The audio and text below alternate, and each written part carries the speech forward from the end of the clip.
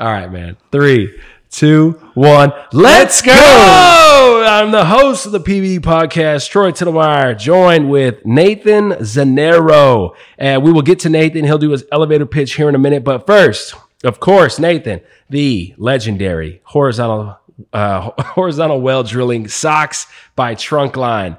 Trunkline is proudly supporting American energy independence with these socks, and they also have a platform that's really cool. It all starts with the idea that he got a scholarship, and the scholarship had a bunch of competition to it, right? He was going to try to get his undergrad degree, blah, blah, blah. He shows up. He prints out his woodworking. You'd appreciate this because you're a carpenter. He built like all these bookcases and desks, and that's what he did for high school, right? And he printed out on 11 by 17 the woodworking work that he did at his job. So when he sat down for the interview, tell him about yourself, why you should qualify for the scholarship, blah, blah, blah. It wasn't until he showed him that here's my work. Here's what I do. And then that was the inspiration to Trunkline. Trunkline's a digital portfolio on the website where you put up what you do, put up the before and afters, put up what you do, and allow people to just see it. If it's what they want, they'll call you. I love it. I'm going to have to check it out. Yes, trunkline.com, man. It's cool. And the other company that sponsors the PBE podcast is Impact Exploration Services. Impact Exploration Services. And they do mud logging, geosteering, and they have a laboratory where they can do rock eval paralysis, XRF, XRD, fluid analyses on the rocks and cuttings and fluids that are coming out of these wells while we drill them. Where are they based? Houston. Nice. Yes, Impact is out of Houston. They have a lab there. They got experts there, and you're familiar with that stuff, right? You need mud log information coming in with all your drill bit information as all that relates, right? Is it a sandstone? Is it a shale? Is it a carbonate? So they keep track of that. I bet Impact would be able to hook right up into Well Drive. You might even have Impact already on Well Drive. I could go check it out. Nice. I'll ask them too. But I appreciate the sponsorship. Thank you. PBE Podcast always appreciates that. We have some live events coming up. April 14th, we'll be in Houston for a crawfish boil with Stratigraph. We'll be at the Geolog golf tournament in Houston. You're in Houston, right? Yes, sir. You got to come to these events. I'll be there. Nice. Perfect. We'll be up at the Wichita Falls Southwest Section AAPG event. That'll be cool. North Texas Geological Society is celebrating 100 years. Wow. 100-year society of geologists just getting together, drinking whiskey, fighting about the rocks. That's awesome. As they should. Every good geologist needs a fist fight and some about rocks every once in a while, right? Yes, I totally agree with that. Let me pull up your LinkedIn as we prepare for tonight's happy hour that you are sponsoring, Well Drive. Thank you so much for sponsoring. Absolutely. The South Texas Geological Society is also one that's very long. I think it's 1926. They're getting close to their 29. Century mark then too. It's sometime in the next 10 years. That's awesome. Yes. So thank you for sponsoring tonight and making that possible. Tell me a quick elevator pitch while I pull up your LinkedIn. Who is Nathan Zenero? What do you do? What do you tell someone when you're in an elevator for 20 seconds? What do you say? What I do is I help people make things better. And there's a lot of ways to do that. Sometimes it's process, sometimes it's people, sometimes it's tools, sometimes it's technology. We put them all together and we make things better. Nice to meet you. This is my floor. All right, Nathan Zenero. Am I saying that right? Yes, sir. That's it. Zenero. LinkedIn says this: improving safety, productivity, and quality of life wherever work is done. That's it.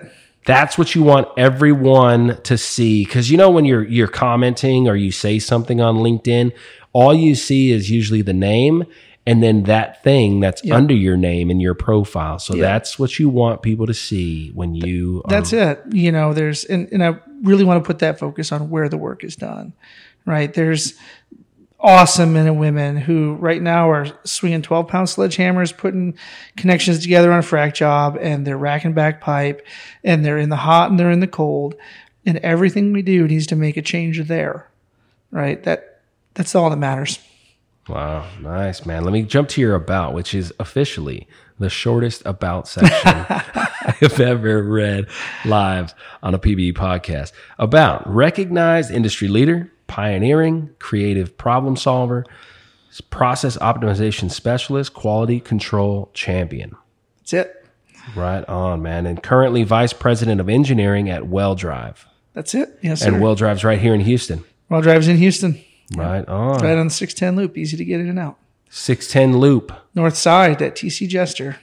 Huh. No, I'm not familiar with that. I'm going to be at the Black Horse. I know that's kind of north, up just east. Is that in the Heights? It's just west of the airport in the north. Oh, okay. Yeah, that's 20 minutes from us. Is that right? Yeah, not too far. Right on. Right on. Okay, let's do this. Let's jump from that to the quotes and quips with Nathan Zenero. And guess what, man? I'm calling you out. You opened up the book. Let's do it. And you found page 55. You stepped away, and I was like, couldn't help myself. You saw the Stay Positive book, encouraging quotes and messages to fuel your life with positive energy. There you go. Yeah, man. It's a big thing. Energy is a really, really important thing to better understand. And a positive one is better than a negative one. So here we go. Page 55. This one really spoke to you. One person in pursuit of excellence raises the standards of everyone around them. And as they strive for greatness, they bring out the greatness in others. Be that one person today. Talk to me about it, man. What? Yeah, I've always told everybody I'd rather be John Stockton than Karl Malone. I think there are always on a team someone who has the capacity to lift others, to raise others. And, John Stockton didn't have to score 30 points a game to change everyone he ever played in. And I think leaders and people who want to be leaders need to recognize that the work that they do doesn't have to be what shines all the time. It can be letting others shine. It can be setting people up for success. It can be being that in the background. And that positive spirit and positive attitude is as infectious as a negative one. Yeah. Right? And so we need to be mindful of it. Arguably, the negative ones are even like more. They can be, for right? sure. Yeah. My experience is, I feel like they are. That negative energy is like it's a youth. See, I'm a positive person, so I have to believe that positive energy positive is better. Or at least is equal, right? At least is equal. Yeah, at least is equal. All right, I'll give you that. All right, I'm going to rock it back to page 1 on this thing. It says 5 ways to be more positive. Count your blessings. You can't be stressed and thankful at the same time. 2, see your challenges as opportunities for growth. 3, don't listen to your negative thoughts. 4, feed yourself with positive encouragement. And 5, choose faith instead of fear. It's interesting. Don't listen to your negative thoughts. I want to be careful about that one. Sometimes your intuition is sometimes safety. It's telling you should. But your negative thoughts that are intrusive, your negative thoughts that distract you from your mission, just set those aside. Right. Yeah, there's some things that are clearly negative. Yeah, and there's something, I don't feel safe walking to this dark alley. Might be a negative thought. Maybe you shouldn't walk into that dark alley. But, maybe tomorrow you install a light in that alley so you can walk it down it next time. I like it. All right, last one, man. Then we'll get to the show. 3 things you control every day are your attitude, your effort, and your actions. 100%. Okay. I would say your accountability. Add one more to that. Add an accountability. Right on. It doesn't matter what others are doing or who you think is being unfair. Every day you can focus on being positive, working hard, and making others around you better. That's it. Right on. If I could do one thing in my career, it's the last statement there. I can only live for so long, but if I can make others better, then I've lasted longer than my lifespan. Man, yeah, that goes back to Angelo, your Angelo, grandpa. Yeah, Grandpa Angelo. Yep, that's what a way to wrap it all together. Did that just sum up the whole show? Do we even need to talk about the show? No, listen, man, I truly enjoyed getting to know you, listening to you speak and understanding your passions, understanding really your understanding of the data and understanding of WellDrive and understand, your position at WellDrive, your experience that was super unique. was really close to not being possible at all unless you had that determination and that drive that you did to get yourself out of a hole in a small town and go to the University of Michigan, transfer to the Texas A&M, become an Aggie, and get into oil and gas. And man, I mean, it must be amazing one day to sit down and listen to your wife talk about this story, her perspective of what you did and where you come from. Does she come from the same small town? Same small town. No she lived way. up 2 blocks away. No way. We started dating when she was 15, and that was 25 years ago. I just told you how old she is, but yeah, it's been a minute. Dude, isn't that amazing? Yeah. It's amazing, man. Yeah. It's amazing what 2 people pointing in the same direction can get done when they just keep going.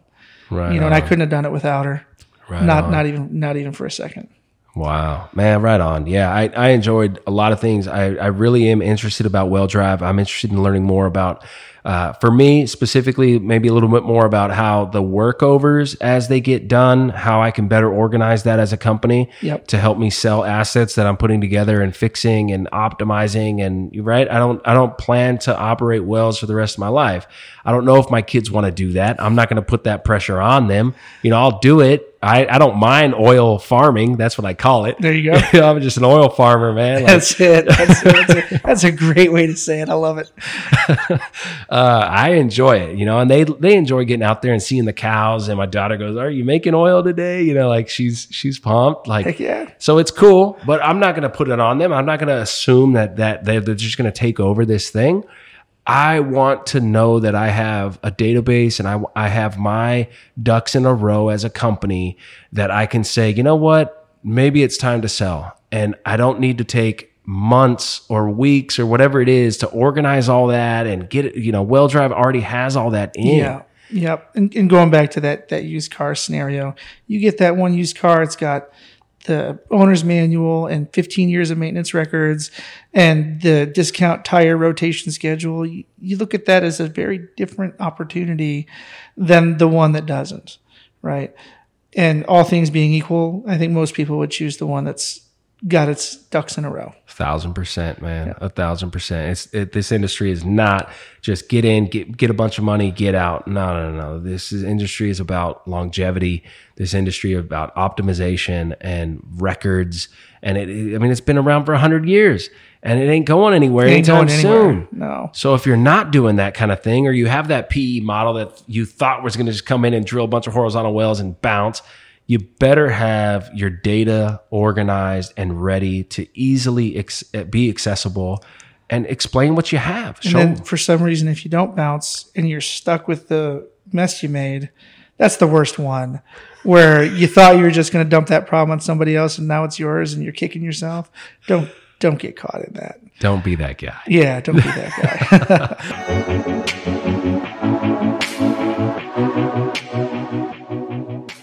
He's a natural. Welcome to the PBE podcast, man. The conception segment of the PBE podcast, where we get to sit back and listen to Nathan's story.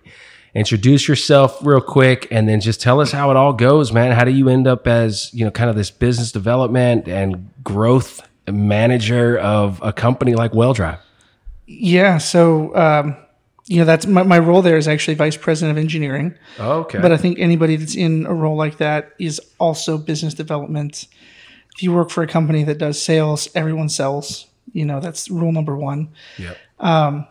And really, business development can mean a lot of things. It can mean new product development. It could mean new customer development. It could mean just being a thought leader for the company or for an industry or a segment. And so I do all those things, right? Because it's what the job requires. Yeah. Well, so start us back, rock it back, man. Where are you from? Where were you born? How does this go? I was born in a town of 1,000 people. No kidding. Like a lot of people in the patch, my beginnings were in farm country. Okay. Right. I think most everybody that's on a drilling rig today probably came from a farm at some point or, lived near one. But my farm wasn't in Mississippi or in Texas. It was in Southeast Michigan. Right? Oh, wow. So we lived there. I didn't know what an oil well was till I was about 22. Wow. And so I took a very long and circuitous route into the oil field. Started out as a carpenter. I built houses for a long time. And then, but one of the things that I was always good at was just taking opportunity that was given to me and turning it into something. Man.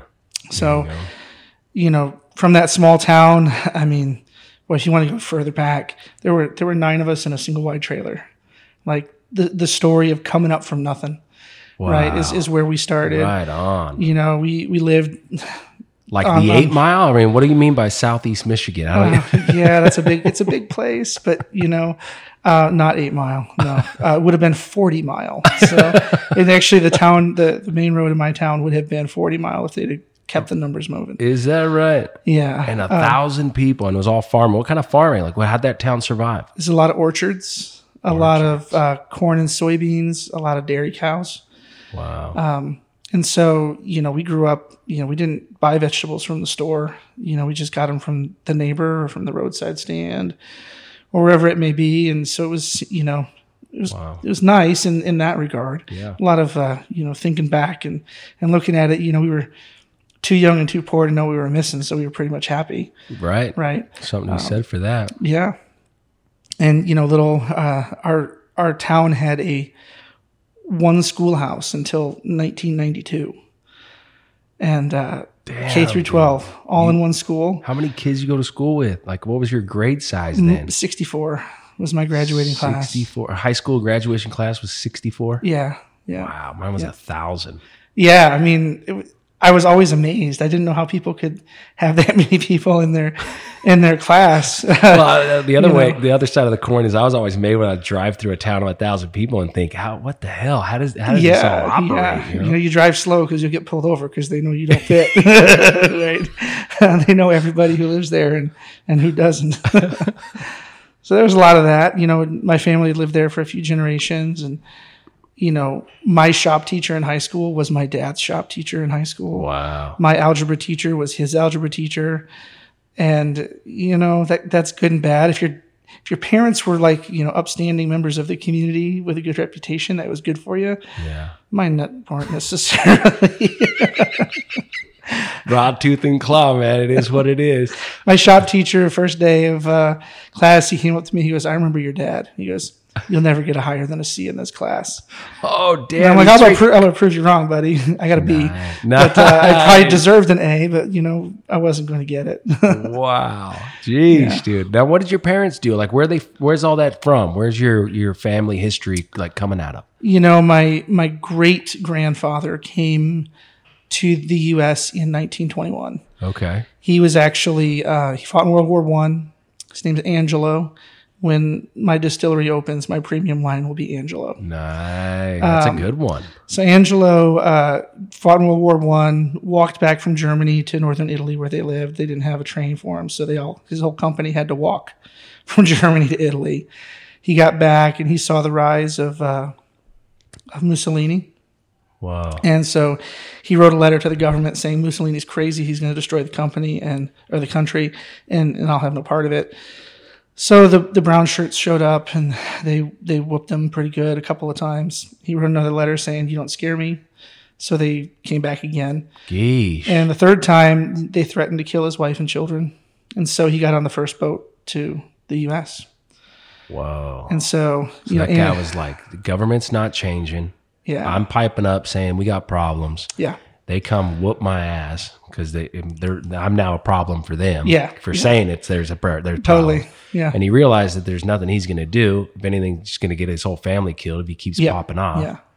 That's like cartel shit, right? It was crazy. Yeah. You pop off the wrong people and you just get straight whacked. Yeah. Yeah. So I think if it was just him, he didn't take shit from anybody. Pardon my French. Clearly. Can I cuss on the podcast? Absolutely.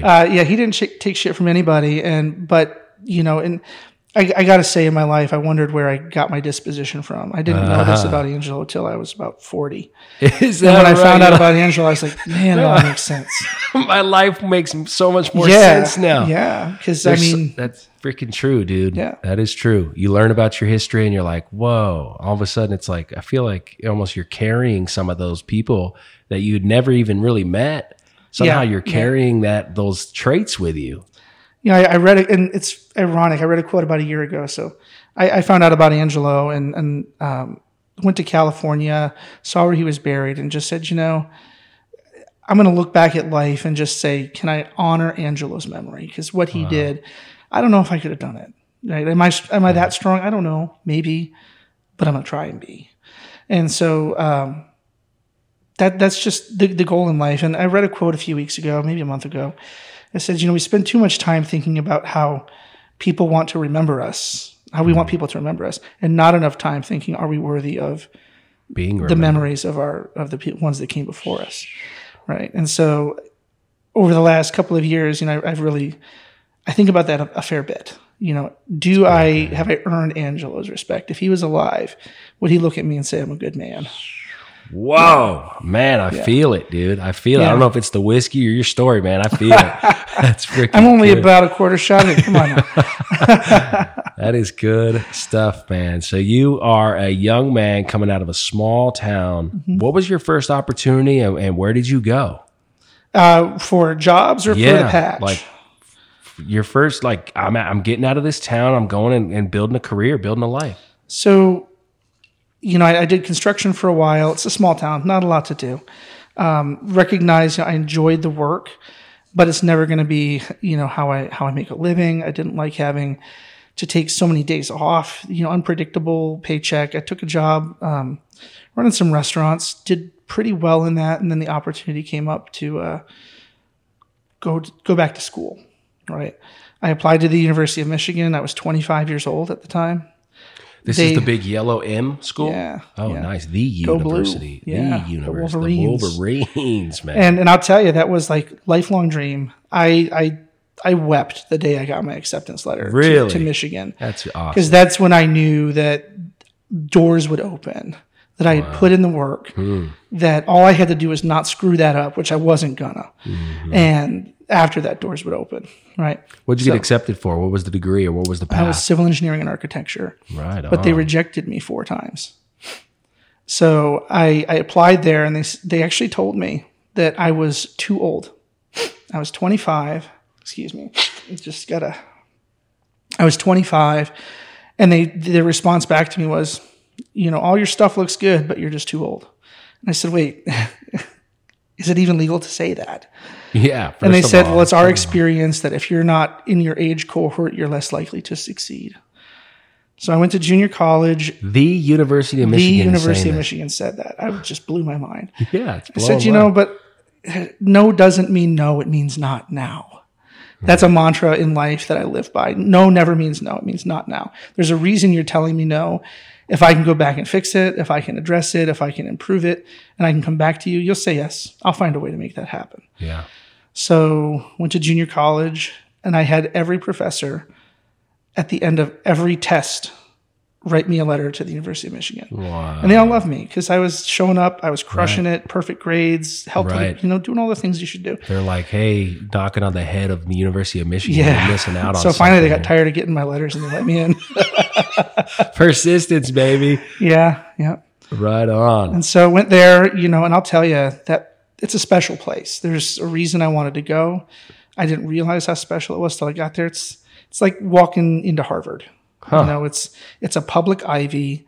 They only accept like top 3% of people. Huge rejection rate. Wow. And I finally walked into a place where I felt average. If I'm being honest, like the level of brilliance of some of the people there was staggering to me. Other classmates you're talking about, professors. I got a guy who's at one of my best friends. We were in physics 101 together. He's at the Large Hadron Collider right now doing research. Wow. I got another guy who's on the cybersecurity task force for like a couple of 3-letter agencies. These are the guys that I was like doing my math with. Yeah. I was like, man, they're smarter than me and I know it. I'm okay with that. But yeah. Wow. These are impressive people. Right on. But what got me at the end of the day, I was in a dual master's degree program for civil engineering and architecture. It was supposed to take 5 years for both degrees.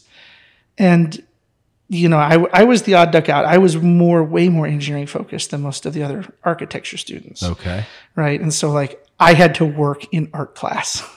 Everybody else is just, they take and like I put in more time in, line drawing 101 than I did in vector calculus. Right. And wow.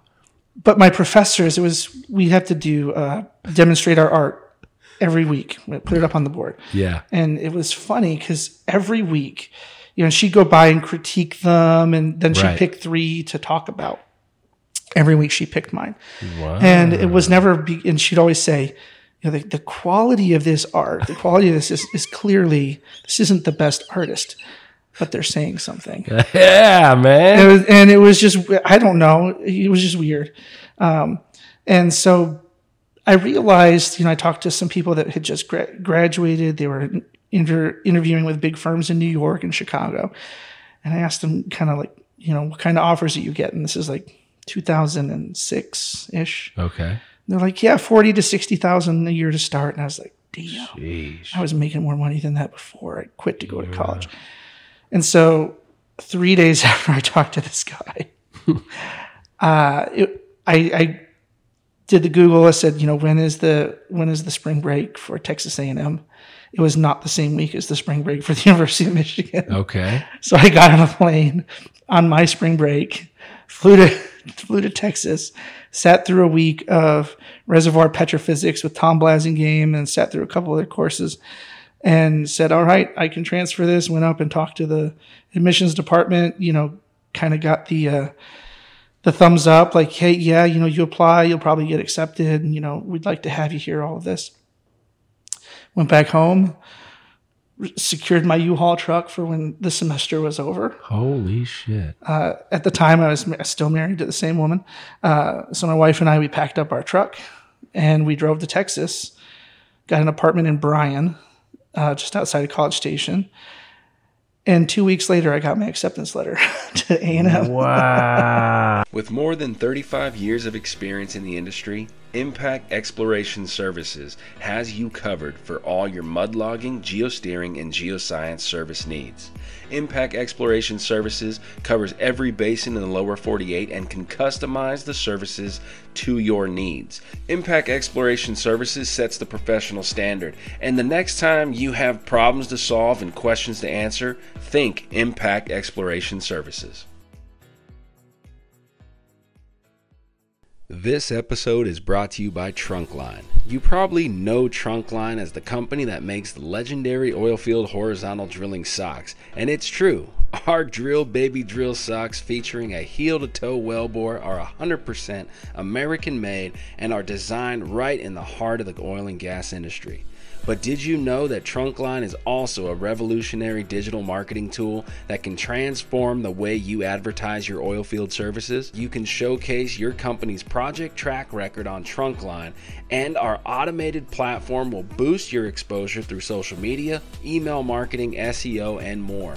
Now, whenever one of your new customers asks you, "Can you show me an example of your work?" you can simply turn them to your Trunkline portfolio. It's more effective than a brochure, it's less expensive than sponsoring a whole other golf course, and easier than maintaining your website. Join more than 200 service companies on Trunkline by signing up at register.trunkline.com today. Let's go. And so switched up midstream.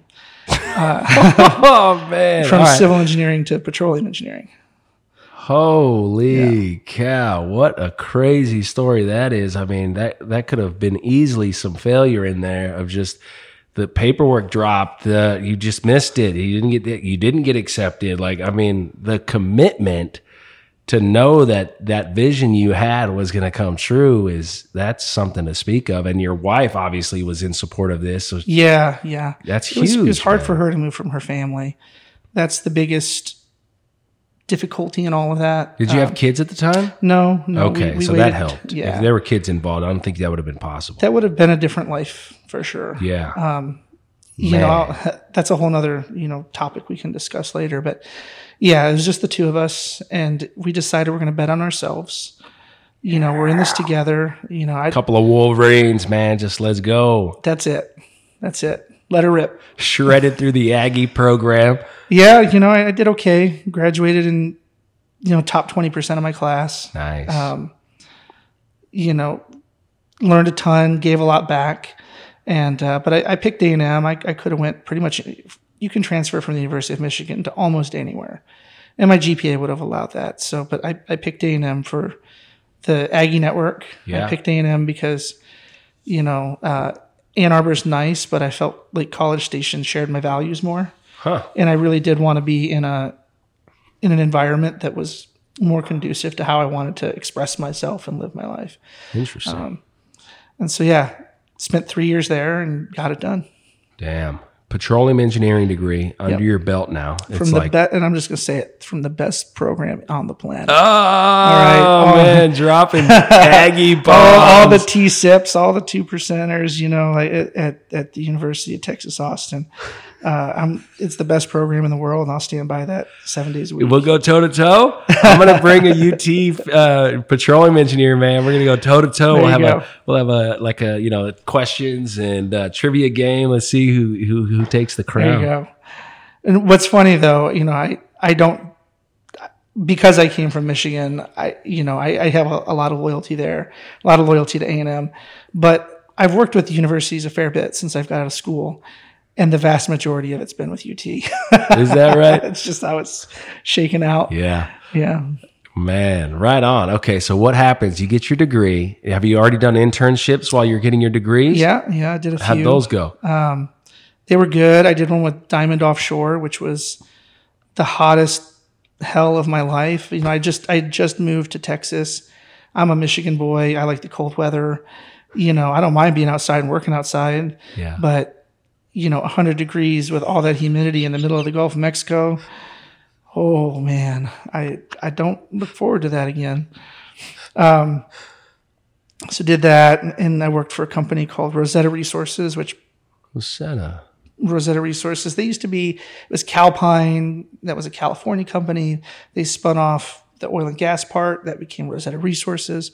I think they got bought by Burlington, if I'm trying to remember correctly, but they just picked up a bunch of assets. They high graded them. They sold it off to a bigger company.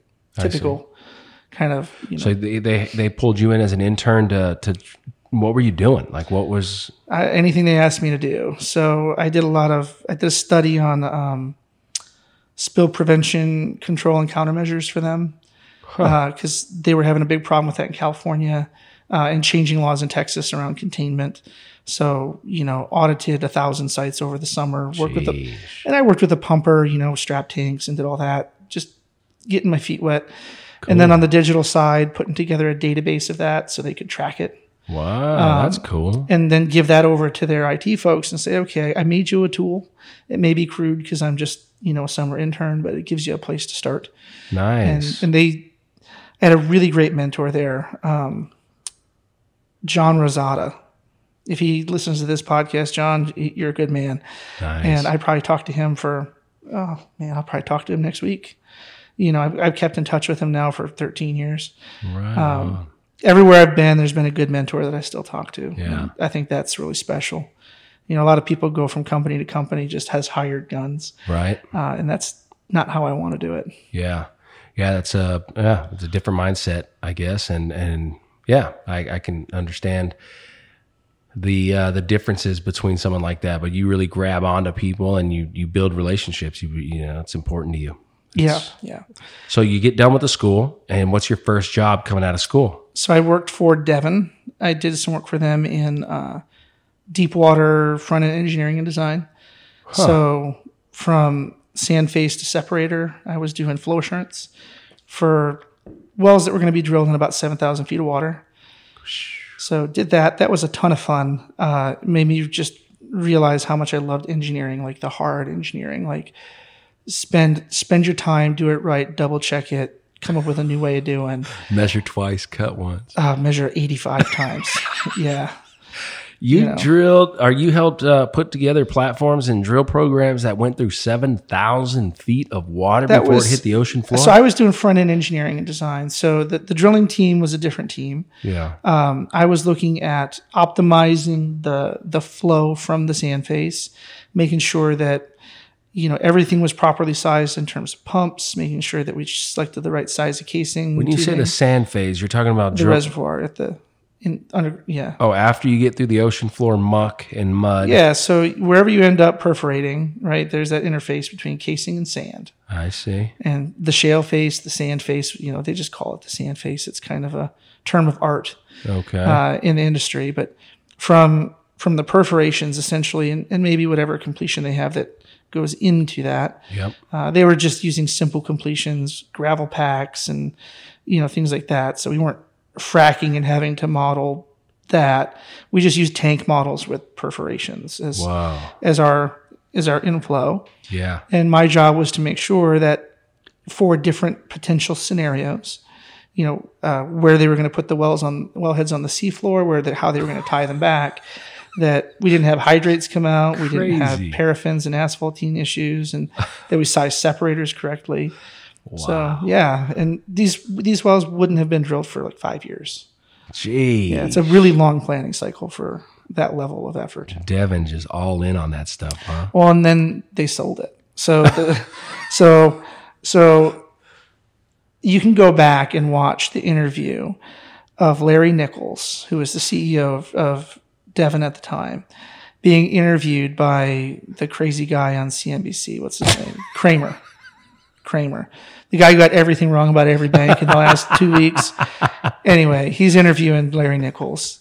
And the previous day, Devon had sold for cash, I think it was something along the lines of $10 billion, the assets that I was doing the feed work for. That was kind of a bummer because I really wanted to do that. Yeah. And I'm built for that. If I was going to be an engineer, like in my full-time job, sign me up, give me the hard stuff.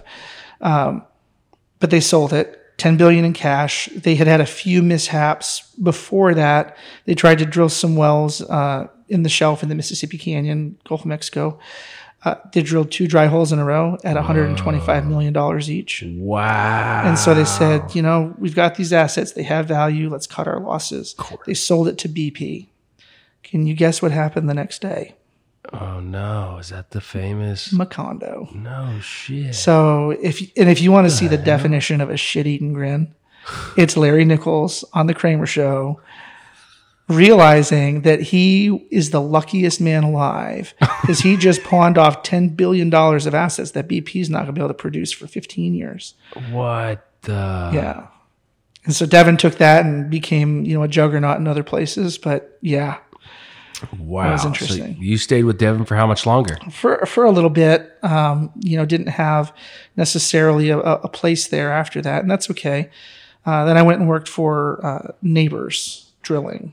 Neighbors Drilling. So they have a subsidiary called CanRig, and I showed up there, and they had a lot of things going on. They weren't exactly sure how they were going to use me, but they knew, a talented engineer, we can find a place for him, and I was in need of somewhere to go. And we were working a project with Shell. Shell had donated some technology essentially to Neighbors. They'd also kind of, in a way, donated it to all of their competitors. So Bentech got it, Neighbors got it, a few other companies What was got this? it. Technology is called soft torque.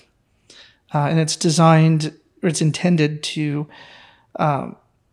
dampen drill string vibrations that are torsional. So cool. Stick slip. It's supposed to prevent or mitigate stick slip in drilling. And Neighbors just couldn't get it working right. Shell was very upset with them. And these are career defining moments that I had at CanRig. A gentleman came in from Shell named Tim Weimers. Tim's also one of those guys that I think is just a wonderful man. I haven't got to talk to him a whole lot or work with him since then, but I have a ton of respect for him. And I was wearing my Pi Epsilon Tau T-shirt. That's the Petroleum Engineering Society, or not T-shirt, but polo. And Tim was a little frustrated. He was, kind of giving it to the other folks at Neighbors. And he looked at me and he goes, "You're new here. What are you doing?" I said, I'm new here, so I'm just listening to what your problem is. Right. But I'm new here, so what I'm going to do is when I leave this room, I'm going to go fix that problem for you. And he looked at the little symbol on my shirt. He goes, I was in that honor society. I believe you. Wow, man. And so How cool is that? So I just walked out of the room. I'd been there 6 weeks, and I said, okay, that's what I'm going to go do.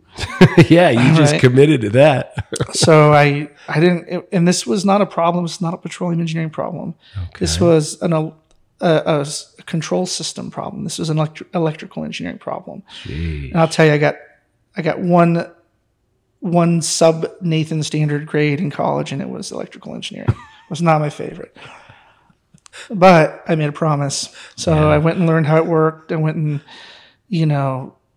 looked at how everything was manufactured, how everything was done, took a ton of notes.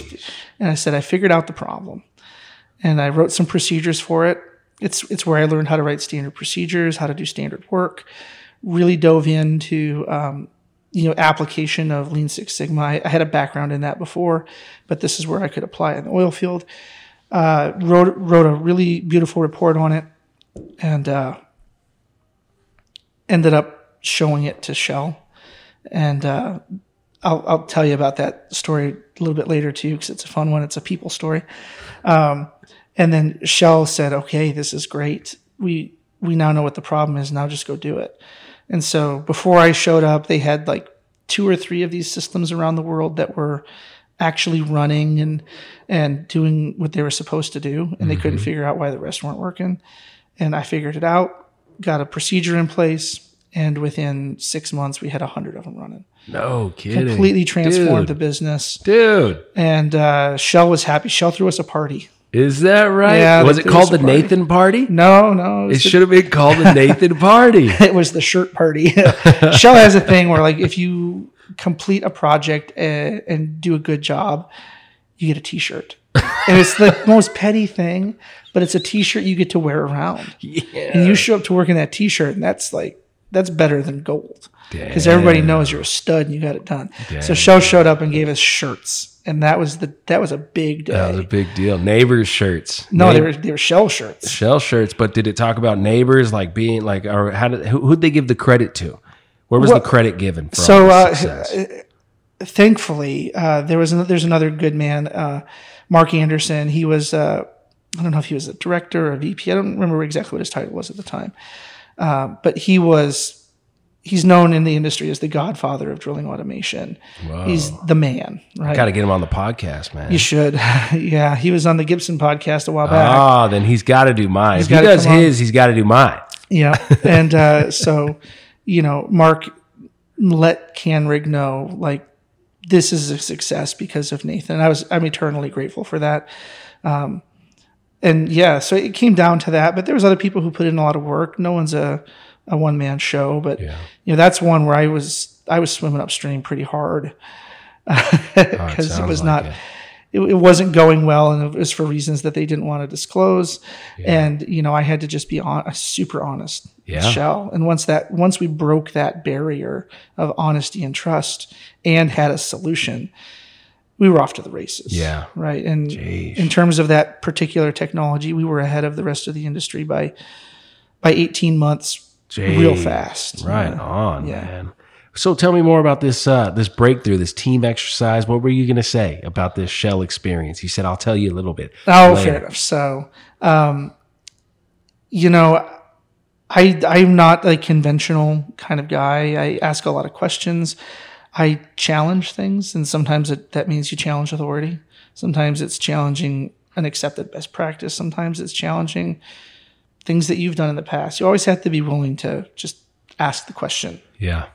And so I'll never forget. So the problem with soft torque was the control system expected certain properties of the physical system, right? So I had to know the inertia of the rotating equipment. And the biggest rotating equipment is the top drive itself. Wow. I had to know the inertia of that. I had to know how the torque provided to turn that inertia, like the acceleration and deceleration of that. Jeez. Right? And so when we started looking at what we were using as the inertia of that, we were using CAD drawing values. Right? And I said, that's fine, but I know how things are manufactured. I actually worked in the manufacturing industry for a while, and that's where I got my hands-on introduction to Lean and to Six Sigma and to just things like that. And I said, I know things are drawn one way, and I know they're manufactured another. Oh, shit. So I said, that's the first thing we're going to do is we're going to not use what's drawn. We're going to go measure this. Wow. Right? And then the same thing for the torque that's applied, right? We were using specifications from the manufacturer of the variable frequency drive system, which were not what we were seeing in the real world. And even for systems that were technically like interchangeable, same variable frequency drive, same top drive, same interchangeable everything, we were measuring very large variances in inertia and in acceleration and deceleration. And so that didn't make sense. Right. And so I said, I don't care if it makes sense. It's real. And so we started putting those numbers back into the software control system, and all of a sudden it worked. It worked beautifully.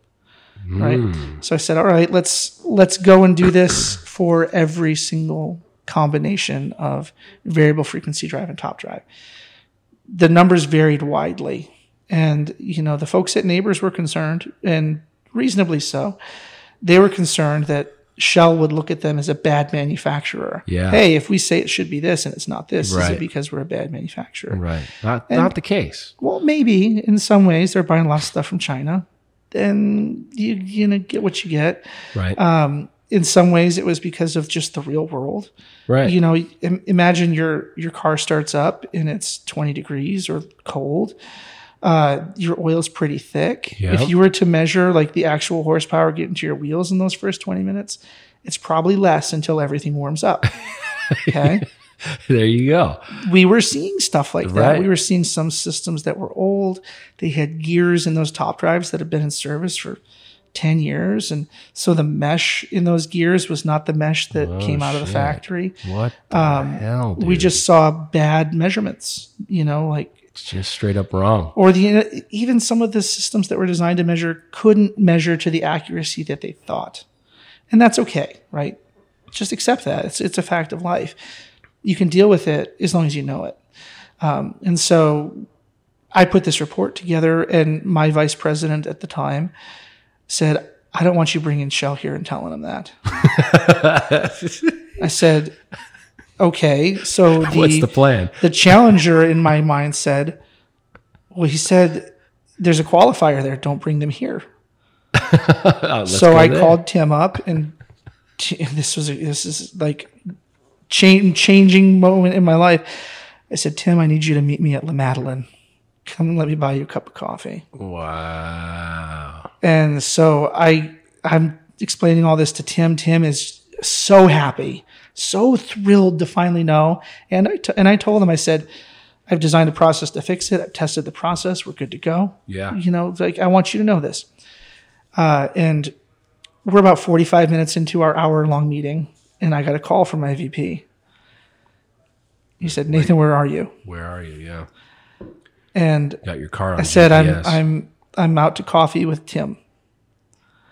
And he goes, are you telling him what I think you're telling him? And I said, yes, I am. He's like, I want you in my office right now. And it was a good 10, 15-minute drive back to the office. Yeah. And in that 10-minute, 15-minute interval, Tim called up to my boss and basically said, Nathan did the right thing. You better not do anything to him about this. As far as I'm concerned, he saved the project. Yeah. I didn't know any of this. I walked in. Sure, I'm like, you're ready to get fired. I'm ready to get fired. So I walked in, and not only was my boss in his office, but the CEO was in his office. I'm like, oh, I'm definitely getting fired. Asks me again, what I did, and I told him. And he goes, why'd you do it? And I told him why I did it. And the CEO is just sitting there, kind of nodding his head, and he goes, all right. With more than 35 years of experience in the industry, Impact Exploration Services has you covered for all your mud logging, geosteering, and geoscience service needs. Impact Exploration Services covers every basin in the lower 48 and can customize the services to your needs. Impact Exploration Services sets the professional standard, and the next time you have problems to solve and questions to answer, think Impact Exploration Services. This episode is brought to you by Trunkline. You probably know Trunkline as the company that makes the legendary oilfield horizontal drilling socks. And it's true. Our Drill Baby Drill socks featuring a heel-to-toe wellbore are 100% American-made and are designed right in the heart of the oil and gas industry. But did you know that Trunkline is also a revolutionary digital marketing tool that can transform the way you advertise your oilfield services? You can showcase your company's project track record on Trunkline, and our automated platform will boost your exposure through social media, email marketing, SEO, and more. Now, whenever one of your new customers asks you, "Can you show me an example of your work?" you can simply turn them to your Trunkline portfolio. It's more effective than a brochure, it's less expensive than sponsoring a hole at a golf course, and easier than maintaining your website. Join more than 200 service companies on Trunkline by signing up at register.trunkline.com today. Let's go. I'm not happy that you did that, but I want you to know that we're giving you a promotion. You're going to be the product line manager for that from now on, and you better make it work. I was like, well, that was a pretty good feeling that day. Awesome, man. And we did. We got it working. We did all the things we said we were going to do. Customer was super happy. At the end of it, we got the shirts, and but it gave me that confidence in my career to know that was my Angelo moment. Nice, going back to the beginning of what we were talking about. That was the day I said, you know what, I'm going to do the right thing, and it might cost me something, but I'm willing to do it. Yeah. And man. Yeah, that was amazing, man. That's a great story. It's a really good story. Yeah. Yeah. And I would do it again, even if I didn't know the outcome. And I've done a few of those things in my career where you bet on doing right, you bet on yourself. Yeah. Sometimes it might not work out, but more often than not, it will. And that's just how you got to make it go forward. Yeah. I know that's not how everybody's cut, and not everybody should behave that way. Not everybody can. Right. It'd probably be a hot mess of an industry in a world if everybody was doing that. Yeah. But there has to be some that are willing to do it. What do you think it was that gave you the confidence to make that decision? I know that I can land on my feet. And if I got to dig myself out of a hole, I can do it. I started life in a hole, and it got deeper and deeper, and I dug myself out, and I dug myself out, and I dug myself out. There's nothing I can't dig myself out of. Yeah. And so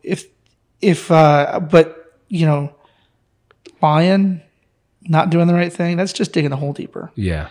I don't want that. Right. I don't want to have to figure that one out. I'd rather just be head on straight with it. Yeah. And go do the right thing. How about that specific project, that specific time? Like, was it something in that you just knew, like you had so much confidence in the fact that you did figure it out, that you knew what was going on, that you knew it was achievable to fix this situation? Like you got to some level of assurance going through and figuring out all those different things that you knew that, this is it. It is what it is. Right? At some point. Yeah. I knew that I had solved the problem, and I was probably uniquely qualified to solve it. I have, like I said, I have experience in manufacturing. Growing up near Detroit, everybody works in a tool and die shop or something. It kind of like permeates everything you do. And I'd worked in some manufacturing jobs in the past. So I knew that I understood that very well. I could communicate it. I could talk to the manufacturing arm of CanRig in a way that a lot of people just couldn't. And I could translate that back into what the drillers wanted. That job, I didn't think it was ever going to be that kind of a fit. Ended up being a really good fit and for that purpose. So I knew that I had my butt covered on process. Yeah. I knew that I had the customer's ear, and that probably if I got fired, Shell would have hired me. Yeah.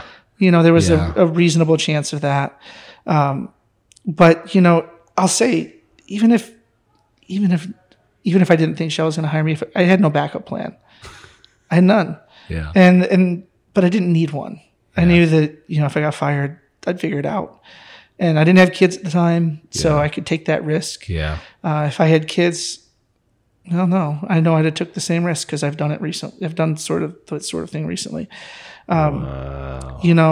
I want to be able to look at my kids, and I want to be able to say to them that I did the right thing. When they ask me why I did what I did, I can defend it. I owe it to them. Right on, man. That's a huge deal. That's a huge deal because your kids are going to carry that on. Yeah, and I don't want them ever finding out from somebody else that I did something weird like that. And no, I've earned every dollar through honest dealing. I've been straight. I'm as honest with my coworkers as I am with my children. Like, that's got to permeate. And you can't put on that face when you go to work, or else you're just lying to yourself. So quickly get us into the transition, because I'm kind of ready for the drill down. I want to get into well drive. I want to get into what you're doing. I want to get into well drive. You've done this now. You're at Neighbors. What happens between Neighbors and kind of well drives? How does your career get to this? So it all builds on itself. I worked at Chesapeake Energy for a while. I was a drilling engineer. Did you ever meet Aubrey McClendon? Not like one-on-one. I was in a lot of meetings with him. I will say, though, have you ever been in a room with someone who has surreal charisma? You don't understand how it happens. The golden tongue, some might call it. I've heard people say Donald Trump has that, Bill Clinton had that, like you don't even know why, but everyone in the room is looking at them. And you could have not known his name. But when he walked in the room, the way he carried himself, the way he talked, interacted with people, he was on another level. Right. And he's very missed. Oklahoma City misses him. But, at the time, Chesapeake was running 172 drilling rigs. What? Just Chesapeake. What? It was a show, to say the least, right? The running joke internally was just make sure you get the right well name on the drilling prog. Right. And it was, I couldn't comprehend it. Right. Because I'm an engineer. I want to do rigorous due diligence planning. I minimize risk. Can't keep up with that. Right. So the corporate ethos there was we're going to have some blowouts. It's costing to a business. Like there's a certain level of risk that we're willing to let permeate through because we need to. We got to keep this level of business. I thought differently, clearly. They were running a real-time operating center that was monitoring 148 of those rigs at one point. It was impressive in its scope. But I had this opportunity to learn more about how data flows through an operation like that than most people could get in a lifetime. In 2 years, I learned more about all that stuff and saw it worked and tried new things. And, because they didn't have the rigor, I could try new things all the time. So I did take advantage of that. And that led to a lot of personal growth, professional growth, some new standards that the whole industry has adopted that I developed there have gone out and become something more and something special. And then, they laid off 50% of their workforce in one day. Was that 2015? And then I did some independent stuff for a while. I did some work for the federal government, kind of consulting. You can go look up some stuff that's got my name on it in the Federal Register around best practices for real-time monitoring of offshore well construction. Whoa! So nice. I wrote that for BSEE or whatever they're called now. BOEM, maybe? Bureau of Safety and Environmental Enforcement. BSEE. It's BSEE, BOEM, that's all. Yeah, whatever they're called. I don't keep up with it. So at Chesapeake, I got into standards writing, into really, really in-depth understanding of the mechanics of data, not just from an IT perspective, but like how data is used in the real world in really meaningful ways. And I became an expert in sensor data quality. I became an expert in how to raise the tide for all boats. Founded a group called the Operators Group for Data Quality, which is still going to this day. Everybody gets together and they talk about standards and practices. Nice. The API, American Petroleum Institute, is publishing some of the standards I wrote at Chesapeake as recommended practices for the whole industry. Wow. So you ever mess with the PPDM? What's it called? Yeah, I'm very well. That was created before my time, and we're going to. One of the things WellDrive is going to do is radically improve it. Nice. Yeah, it needs some love, and so we're going to kind of show everyone how that can happen. Great. We're in talks with several operators and drilling contractors to put together like actual mechanisms where I can give them improvements to it. They can use it to improve their business, and I can get paid to do it. Nice. Because it's hard, we're a small company. I'd do it for free if I could, but we're just too small to do that. Yeah. Yeah, the PPDM was cool, man. I always went to those luncheons in West Texas. Yeah. And then I went to work for a company called Teradata. Teradata. Yeah, they're big data before it was big data, right? Databases that are like in the petabyte size and bigger. Wow. Like everything that runs Verizon, everything that runs T-Mobile, United Airlines, 80% of all the big banks in the world. They used to run the Netflix recommendation stuff, like massive scale stuff. That's crazy to think about. And so I went there and just learned about the mechanics of data from the IT side, but also always keeping like 1 foot in the real world, Yeah, I get that. That would be a really important thing to do, and like check yourself mentally when you get into that kind of data and you get into that kind of thinking. You can easily check out from reality. The data will almost always lead you to things that aren't true. Wow. Right. And you can usually ask a simple question that if you have any level of subject matter expertise in a domain, and you'll be like, yeah, you didn't do your data science right because it gave an answer that I know to be untrue. Wow.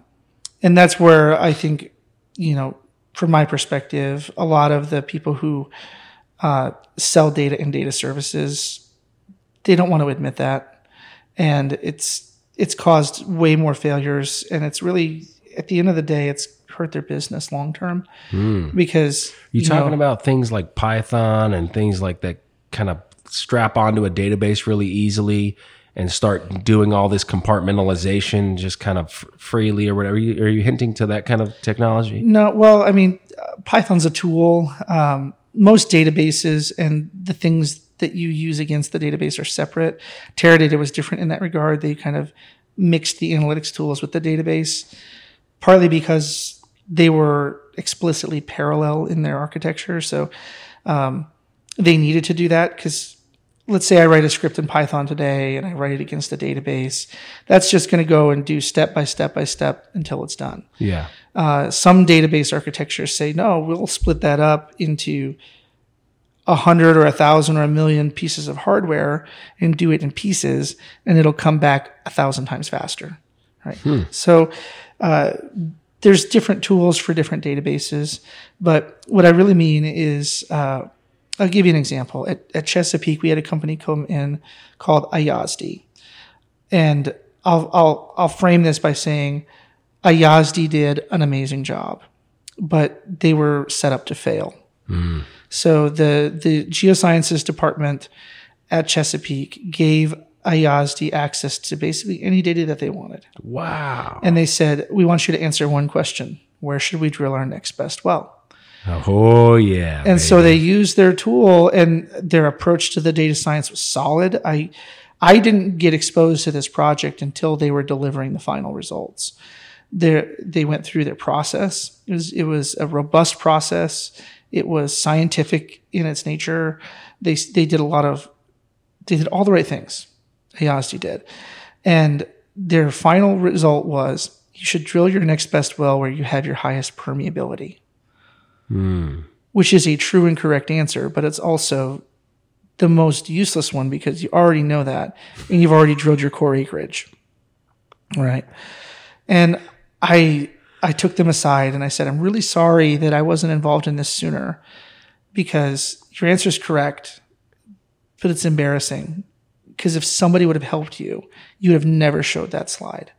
right? And the number of times I've seen data science projects come back with an answer like that, where they'll come back and they'll say something that is like so obvious to anyone with any knowledge of an industry, or they'll come back with something that is like so far off the reservation of possible answers, but the data supports it. Yeah. That there's a real stain on the companies that are trying to sell in that way because they've come in and just done silly things. Wow. Sure. Yeah. Man. Cool. Okay. So Chesapeake after that. Now what? Now what's after Chesapeake? So Chesapeake then was like my own stuff for a little while. Did some really good work for the government, for some other people. Just bounced around kind of the lone assassin for a little bit. Then got picked up by Teradata. And that's right. That was a great gig, I tell you. Really great gig. One I thought I could spend 20 years at, to be honest. And it didn't work out for lots of reasons that I won't bring up on the show. But when that was over, the guys at WellDrive said, would you consider something here? And I said, well, doing what? What is your plan? Like if I said I wanted to do X, would that scare you?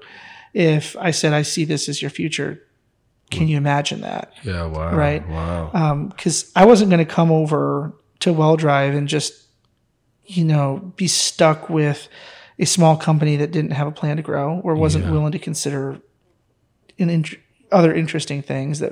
What was your take on WellDrive? How did you even get familiar with them? How did you know about them?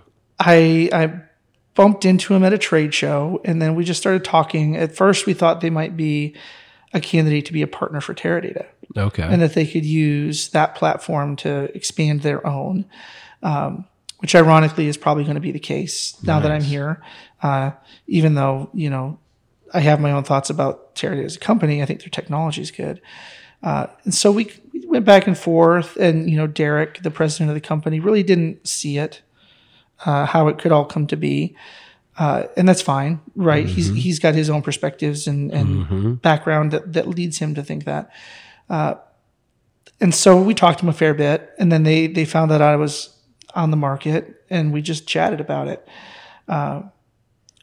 What's funny is we chatted, the first chats were me just, them vetting me vetting them. And it's really to say, as a small company, can you accept a challenger like me? Can you accept someone who's going to come in and ask hard questions? And if no, that's okay. I won't hold it against you. But if I come here, I'm going to do that. I'm going to do it day one, and I'm going to do it every day. And so you have to be willing to accept that. Yeah. I can't not. Right. And then we talked about team fit. Like technically I can do the job, but I won't do it if I don't fit on the team. Mm-hmm. And so I met everybody. I met almost every single person that works for the company before I started. I've been in a lot of places where I had a great role, but didn't have a great team. And I would sweep floors with a good team before I became CEO of a bad team. Wow. Right. Yeah. And so we talked about that. That was the thing we talked about the most. Can we be a team here? Can we do this? Kind of what's your culture? What was it now? What do you want it to be in the future? Kind of what are your core values? That was really, really important to me. And that's, I think, where we fit the best, really. With say it again, Teradata. Teradata and WellDrive, what was it that you saw just fundamentally? What were the services that you saw that WellDrive had or it was going versus Teradata? What was that? So Teradata sells a platform. Teradata says, here's a big stack of technology that it's infinitely configurable and you can do whatever you want. Oh, wow. But your IT department has to run it because it's a big behemoth, right? It runs all the biggest companies in the world. And so we can't tell you exactly how to use it, but we know that you can use it. So it's a really hard conversation to have, really hard thing to sell.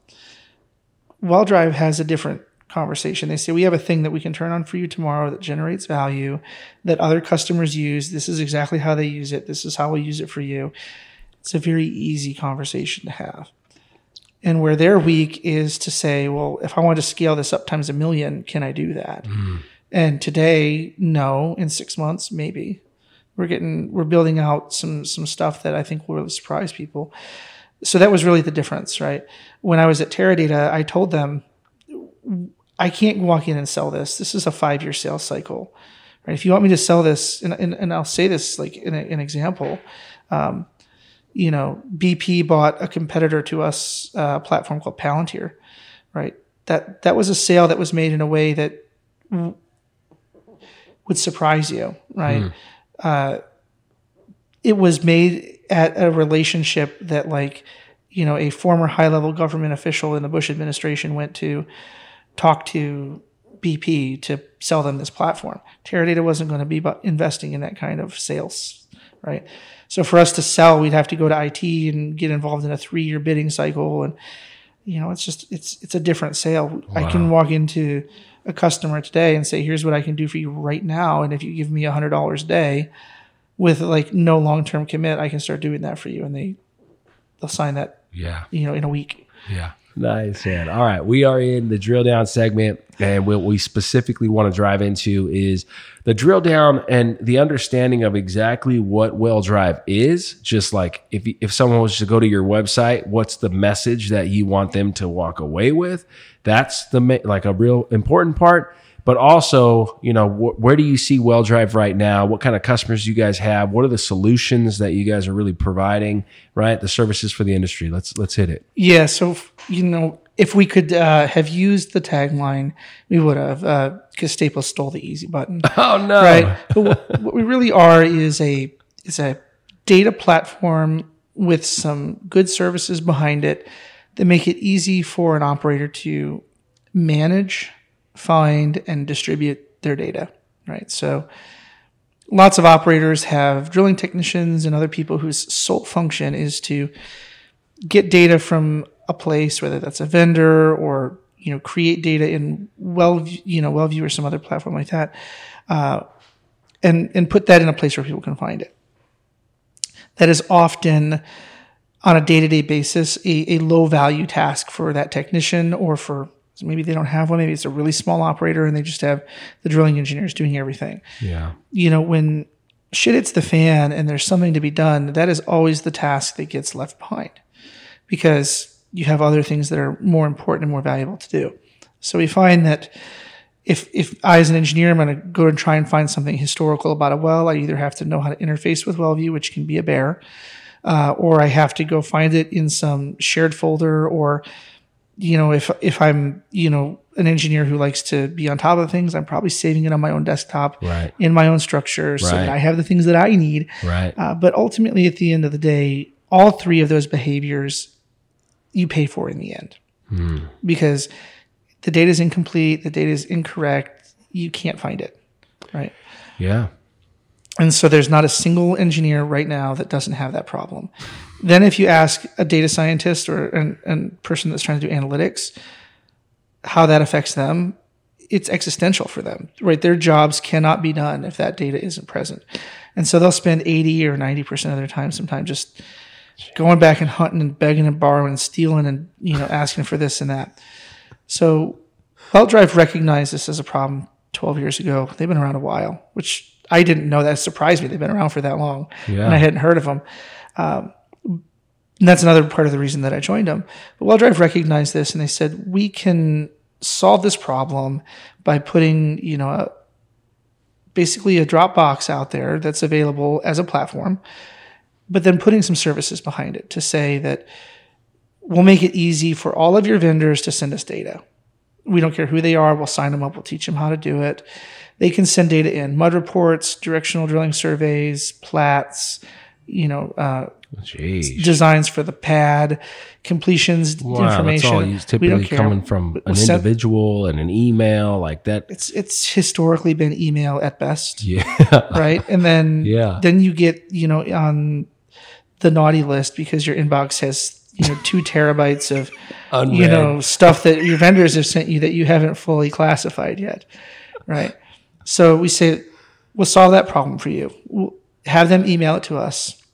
We have some software behind the scenes that can identify about 80% of what comes in, say, do quality checks on it and put it in the right place. Okay. So in that Wells folder for that type of document, and we make it really easy to find. And then we look at the documents. So again, with some software, does it have all the necessary fields? Do they have values that are real and most likely correct? And if our software can't, it throws it to a human who has expertise in the domain, who can look at that and go, yeah, I'm missing, the viscosity of the drilling fluid on this day. That number doesn't make sense. Let me call the mud guy and let me get that right. You guys do that?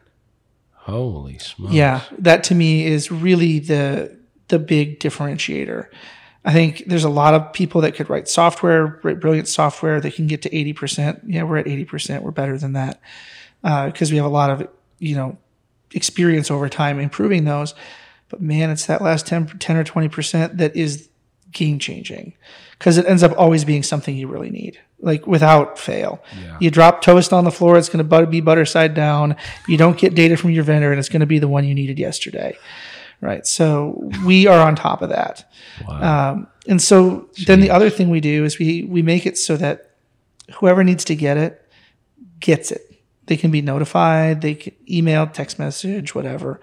So the other problem we find is, what if you had a vendor who could do a better job if they just had a little bit of information?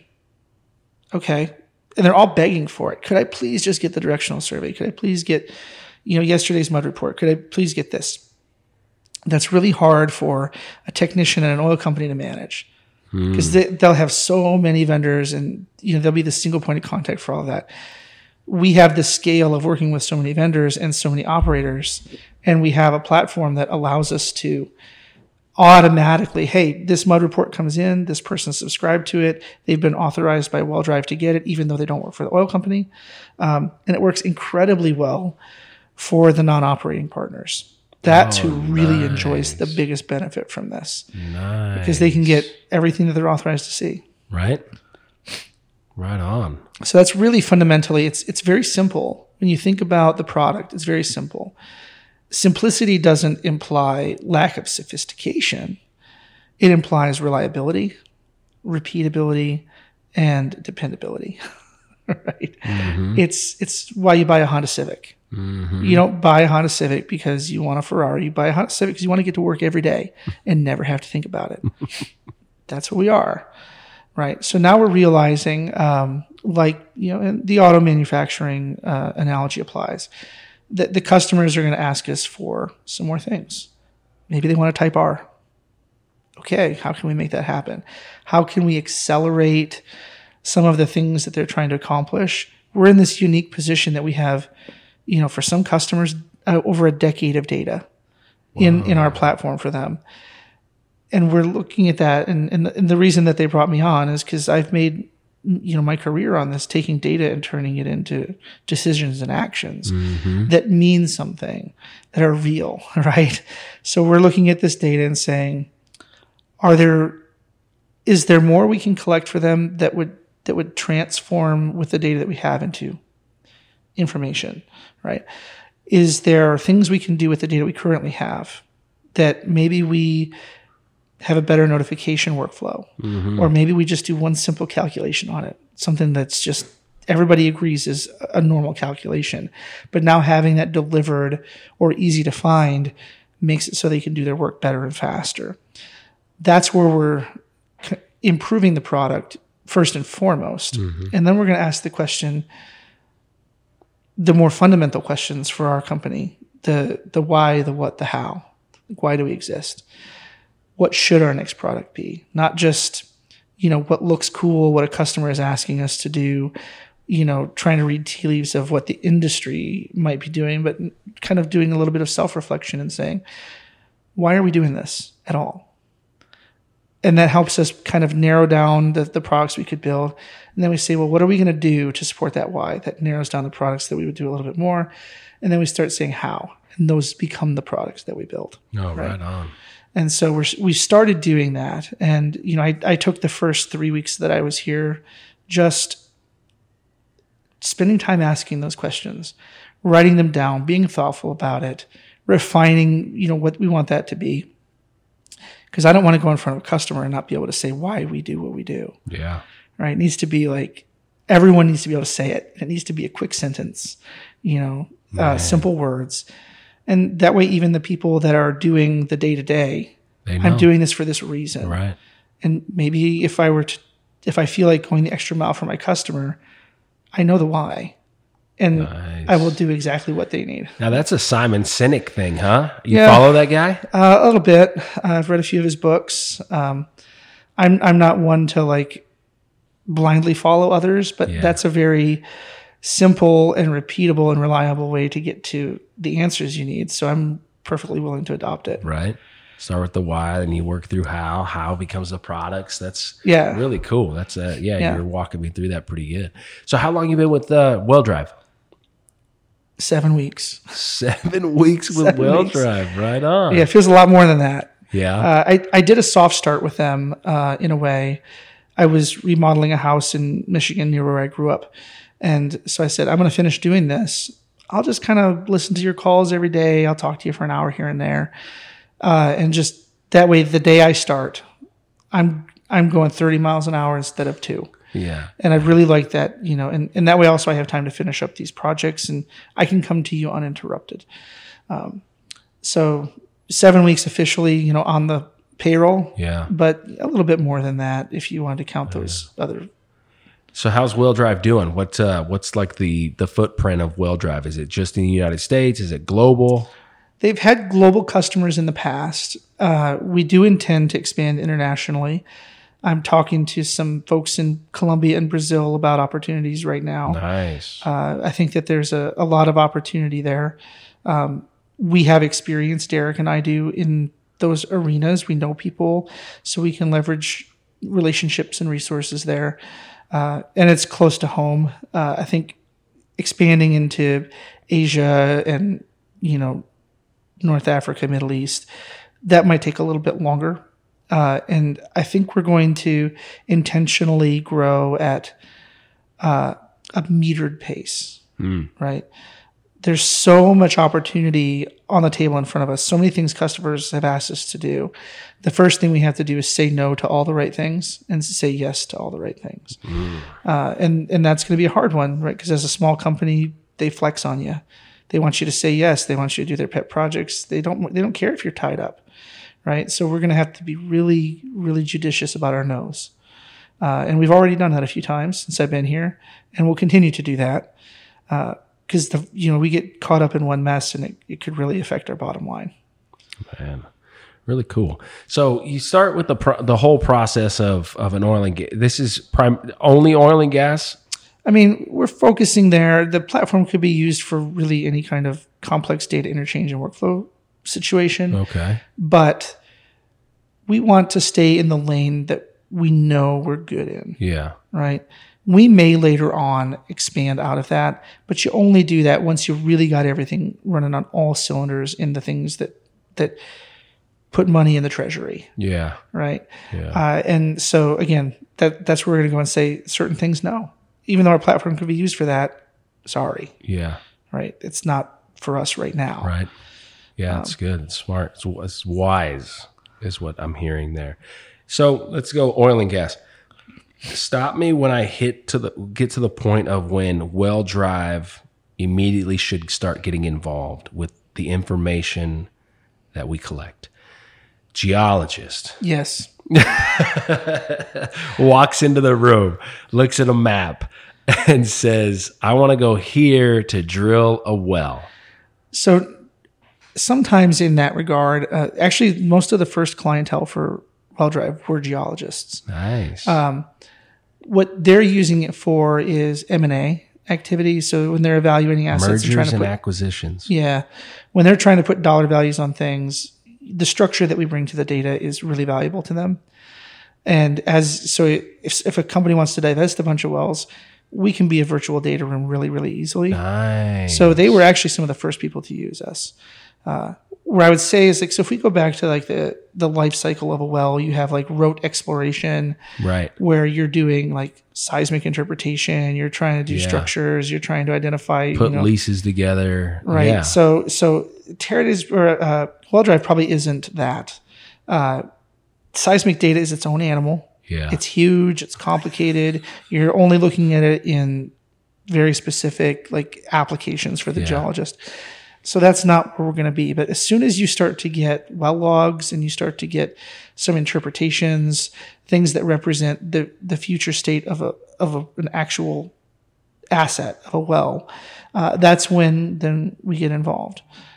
When you're starting to look at leasing acreage, putting maps and plats and things like that, that are eventually going to become a property of a well. Okay, let's get those in Well Drive and start to organize those for you.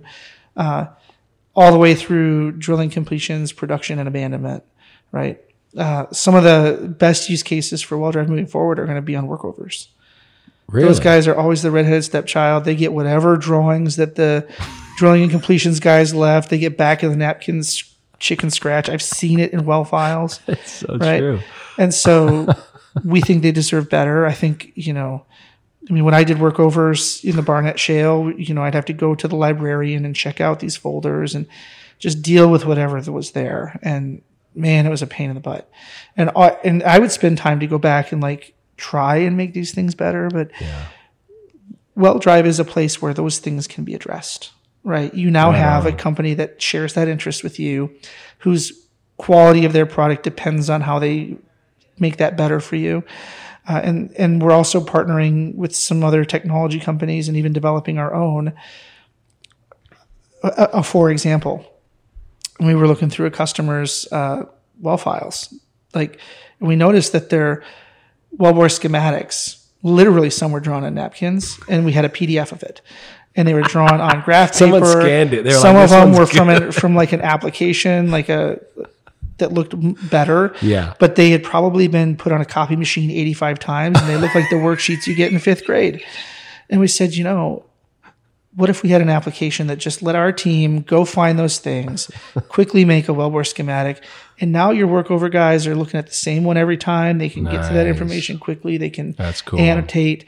And so that's one thing we're working on. Okay. Oh, cool. And we've got some accretive things that we're going to do that start to address those shortcomings in in the data that we curate on behalf of our customers. Awesome. Yeah. Right on. I've been on a couple of calls recently, and I'm just thinking to myself that Well Drive could be part of maybe this potential business that's being put together. It's about abandoned wells in the state of Texas, or really in the country, right? Abandoned oil and gas wells that are leaking typically methane or CO2 or some kind of gases, right, to the atmosphere, and it's not okay. The ranch owner is like, hey, what the hell is this casing sticking out of my ground? And the operator's long gone. There's no money anywhere. The state's going, hey, we have a fund, but your well's on the list. We'll get to it eventually. Well, this company's coming in and has a lot of I guess connections between industry that makes it actually pretty realistic to find abandoned wells, take the liability of them from the state as an operator, and then apply plugging technologies to these wells, right? But you can imagine in a company that actually is currently operating, they got napkin well bore schematics. You can imagine that you're probably not going to know much about any of these wells, and there's thousands of these wells. And we do this. I mean, we got like a half a semi load of boxes of old paper. Found a bunch of dead mice, so we got to get rid of those. And we're also the same exact thing you said. We're looking at some of these documents and going, there's a couple of these, a bunch of them, it's okay. All the 10,000 invoices that you had before, does it really matter if you paid $19 for a bridge plug in 1947? Probably not. Yeah. But it does matter if you have a good wellbore schematic. Yeah. Because somebody's eventually going to have to abandon it or work on it. That's right. Or something like that. You'd like to be able to go look at the ones that you had before, where just reconstructing an old one, you guys have a place in that conversation, right? Yeah. Reconstructing. There's almost 2,000 of these wells, by the way, that they're looking into, and seriously, there's probably a lot more than that. If you've driven on ranches in South Texas or Midland, just this one, well documented. Hey, we have a problem here, and we need someone to come in and fix it. They're we have the technology or the group that says, hey, I come in and I strap my equipment to the wellhead and I'll tell you what the gases are coming out of it, how much is coming out of it, right? And this starts spiraling into the whole carbon credits thing, right? Yeah, I mean, if you could show that you've abandoned that and taken a greenhouse gas load, you plugged it, you turn that off, you get carbon credits for that, and there's potentially, revenue for doing something like that. So there's that. Then just the simple fact of doing that, plus finding assets that have wells that actually could be economic and turning them back on and just running them more efficiently and running them cleanly. You got Well Drive could actually maybe have a piece of a conversation here. We already are on the M&A side. So people that are buying brownfield assets to work over, we are an ideal place to manage that data and to, help them clean it up and do things with it. So I think it's a natural extension of that for the abandonment side. And if you want to make some introductions, sign me up. Nice. And the other thing too is, I'm willing to have conversations, and so is Derek and the other executives at Well Drive about, how do we extend our technology to do that? Or can we engage a partner? Yeah. We are really fast at working with partners. We don't mind trying things out. And we'll also, I think we have a really good background in saying maybe we also bring some standards and some rationale to how this is done in some ways. Because I think that's missing in a lot of places. It's just very cowboy still. It's a function of the history and culture of the oil field. But maybe your standards are almost built, or I feel like your standards are almost built to the service company and providers that you use. Like if I get a well log and all this stuff from Schlumberger, they're bringing me this information through the softwares they use and their final products that they use. And I'm like, man, that's pretty nice wellbore diagram that they have on the front page of their caliper log. But it's a PDF, and what do you do with it? That's true. It's like, how do I ask it a question? How do I query it? How do I join it with a production log or a drill stem test or something like that? Yeah. How does that one wellbore diagram relate to all the other service companies that are working on the same wellbore? Yeah. Standards are a big deal. A big deal. Yeah. So we're working with some other groups, Ensign Drilling and Hess and some others have engaged in this, and I love it. Mark Anderson, one of my mentors, is over at Ensign putting this together. They call it the STUPID Project, and it's an acronym that has a real meaning. But to start to develop kind of the concept of interchanging data back and forth between drilling contractor and operator in the context of automation, right? And I look at that and go, yeah, that's the tip of the iceberg. I can build all those things for you, and we're probably going to build some of it for them. We're already working on some of it, but that would be great to do for workovers, right? How does an operator get that information to the workover crew so that they can work and maybe do some automation, or maybe just have a better understanding of what is expected today and how to report data back, how to tell me how many barrels of cement they pumped if they're going to plug something, right? Do they write that down on a napkin and fax it to me? Or do they have something like Well Drive where they just send Well Drive an email and it populates the database, right? And make it easy and not cumbersome for the field crews. I think there's definitely a spot for that. So when a workover crew runs out and does a job for a company who's all in on Well Drive, they're organized, all their assets, all their individual wells are all like in Well Drive, like everything that happens, it's being organized. That workover crew comes out, says, we need to reperf this zone.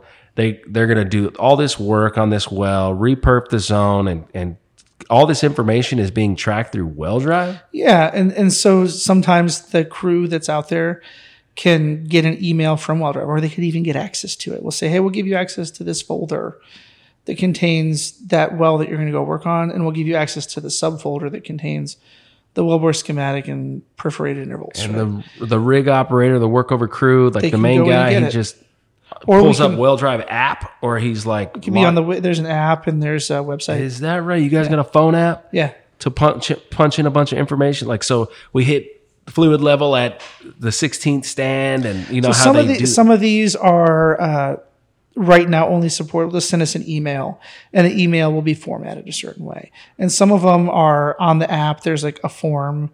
You click on it and say, okay, I want to tell you about mud today, and you can fill it out. It's form driven. I would say 90% of the data we get is they just send us an email. Yeah, that's and our system kind of picks out all the key stuff and puts it where it needs to go. What? Yeah, because it's no extra training for them. Right. So that's what I would get, right? I get workovers done on my wells, and I get this like 3-page. We showed up at 8 a.m., had a safety meeting. Yeah. 8:20, we had this. And then we pulled pipe here and pulled this many stand, like bop, bop, bop, bop, costs at the side, all the way down, what they did. You guys take that, and you got an ability to freaking like QCR and like read into it and yeah. I mean, if it's typed in an email, then we can extract that, put it in the right places. And then we work with some customers to even like push and pull from WellView. So now it's part of their system of record. It's still in our system as a system of record. And it's no extra work on their technicians or anyone else. It just gets there. Yeah. Man, that's awesome. Especially when you get a real relationship going in an area where you have a lot of wells and you're doing workovers with kind of the same guys and you're building these relationships. Yeah. That's the big one. We've been doing it for so long. I think they have almost 500 vendors that know how to put data and get data into Well Drive. Yeah. Wow. And so as we sign up a new customer and they'll say, do you work with, XYZ company? Probably. And if not, we'll train them over the course of a week and you won't even have to know we did it. And then it's one more on the list that knows how to interact with us. Yeah. But we make it easy for everybody. That's the whole point. I can't steal the easy button topic from Staples, but I wish I could. That's really cool, man. I can see definitely a lot of benefits of getting involved with Well Drive. I'm far too small of an operator, I feel like, but we can certainly talk more about it over this happy hour tonight. Yeah, absolutely. As we're here with the South Texas Geological Society tonight at the Burleson Yard House Beer Garden, I think Beer Garden, something like that. Anyway, we'll be there tonight. But I can definitely, I'm following what's really going on. And I think the industry is getting into a point where we are starting to optimize assets. So it's not so much buying new, exploring new areas, drilling wildcats. Like there's certainly people that do that. And that's always going to be there. But I think a large majority is going into optimization mode of what you have and how can you fight the decline curve with some modern concepts and modern technologies and get these workover crews in here that have sonic scrubbing technologies and all these like really cool technologies that exist and that really do make a difference and make very economic wells that might be marginally economic to highly economic, and get that on a program where, okay, maybe you have to do it every 2 years, but every 2 years that workover happens and that well stays highly economic. But it's great to have a cash flowing asset, and it's great to have an operating company that's making more money than it takes to run it, blah, blah, blah. But at some point, you're going to want to sell this thing. At some point, you're going to be asked, do you have all your shit together? Do you have all this information that's easily available for me to understand? Because I'm interested in buying it from you. Yep. Well Drive comes in through that. I think that's one of the biggest value propositions. If one of our customers came to us and said, we'd like to set up a virtual data room for another company or, collection of companies to come visit us, I could have it ready tomorrow morning, because it's not about moving data to a place. It's just about giving them permission to view certain files that we already have, right? So we have all kinds of role-based permissions and a ton of security around that. So the virtual data room is, I just want them to expose to, here's the wells I'm considering selling in this package. Here's the things that they need to see in the virtual data room. This folder, this folder, this folder, this file, whatever it is. Right on. Done. I send that email out and the next day everybody's got access. Gee. With more than 35 years of experience in the industry, Impact Exploration Services has you covered for all your mud logging, geosteering, and geoscience service needs. Impact Exploration Services covers every basin in the lower 48 and can customize the services to your needs. Impact Exploration Services sets the professional standard, and the next time you have problems to solve and questions to answer, think Impact Exploration Services. This episode is brought to you by Trunkline. You probably know Trunkline as the company that makes the legendary oilfield horizontal drilling socks, and it's true. Our Drill Baby Drill socks featuring a heel-to-toe wellbore are 100% American-made and are designed right in the heart of the oil and gas industry. But did you know that Trunkline is also a revolutionary digital marketing tool that can transform the way you advertise your oilfield services? You can showcase your company's project track record on Trunkline, and our automated platform will boost your exposure through social media, email marketing, SEO, and more. Now, whenever one of your new customers asks you, "Can you show me an example of your work?" you can simply turn them to your Trunkline portfolio. It's more effective than a brochure, it's less expensive than sponsoring a hole at a golf course, and easier than maintaining your website. Join more than 200 service companies on Trunkline by signing up at register.trunkline.com today. Let's go. Yeah. That's nice. It's real nice. And That's it's structured. nice. It's the same. It makes finding everything. If you've been a part of reading through a virtual data room for just a collection of old wells they want to get rid of, that's pain, right? And I'm sorry, but you take your clean car to the dealer, you get a better value on your trade-in. It's the same exact thing for the data in your data room. You'll get more for that asset because people can fairly assess what its value is. Perfectly said, man. Yeah. Perfectly said. Well, that's cool. I like it. That was pretty much the drill down segment for me. Did we miss anything? Did you want to go over anything in particular for drill down? Like what well drive is, just the fundamentals? Is now or what it's going to be? Completion part of the segment, right? The completion part of the show is where are we going? That's perfect. Well, I'll save some for that then. All right. So are we good with the drill down? I think we're good. I think you covered all the topics. I think you realize it's a simple product.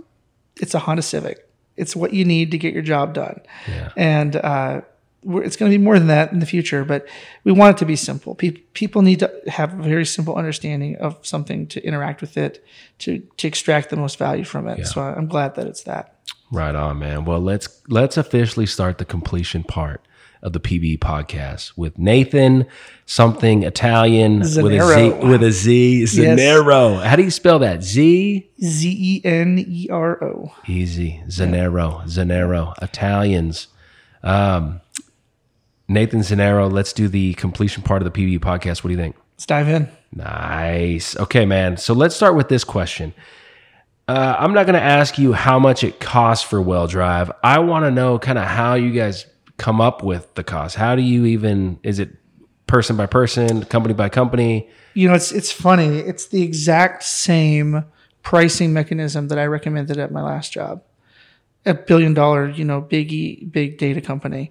It has to be something that an engineer can buy on his credit card and no one bats an eye. Nice. Because then the people that need it can use it. It's around the price of a trash trailer or a porta potty or something that everybody can put on an AFE. Doesn't matter. It's a rounding error for most of our clients, right? Great. But the value prop is clearly, a lot more than that. But that's what it'll always be. It's going to be priced that way. I can't imagine, bolt-on products that we would offer to it or accretive value things that we would add to it that would be sold in a different way. I don't know if that would make sense. And it's always good to be on the AFE because you get tax benefits. You don't, selling to IT can be hard. If you've ever done it, you know that. So we want to be selling to operations. It comes with its own curse though, because then you're tied to the fluctuation of rig count, which can be interruption to your business. But the WellDrive team over time has really shown that they know how to adapt to that. And I'm impressed with how they've done it historically. Wow. How is the company set up just generically? Is it like military style, one major person, a couple people report to him, more people report to those people that report to that person? Or is it more like family oriented, like open office? What's it like? Yeah, I'm always hesitant to use family because family is where you expect the most and act the worst, right? Is how I've heard it said. We don't want to bring that kind of baggage in, but it's really everyone has a loosely defined role. Like Kevin is expected as VP of sales to manage sales. Derek is the president of the company. He kind of handles a lot of admin stuff, but I'm VP of engineering. I'm supposed to do product development, enhancement, and so on and so forth. but we're small enough that everyone here has to do a little bit of everything, right? Everyone has to, that book that Jocko Willink wrote, everyone here has to express extreme ownership as often as possible. Nice. So we're all involved in sales. Always. That's a rule. If you sell things to someone, then everyone in the company is involved in sales. Derek and I will both work on, technology side of things. Kevin's a little bit less involved in that because he's really, really focused on the sales side, and that takes up a lot of time. But we are the kind of folks that if the floor was dirty and it needed to be swept before we left, one of us would do it, right? No one's going to say that's not my job, right? We all recognize what needs to be done. So nice. There is push comes to shove. There's a hierarchy, right? But we really don't have to flex on each other like that. Yeah. It's very, decisions are made by everyone together, but it's also a small enough group that we generally agree. And it's just a matter of ironing out small differences and making sure punctuation is correct. Right. That's our biggest thing we look at is, did we spell things right and have the right commas? Right on. Yeah. Right on.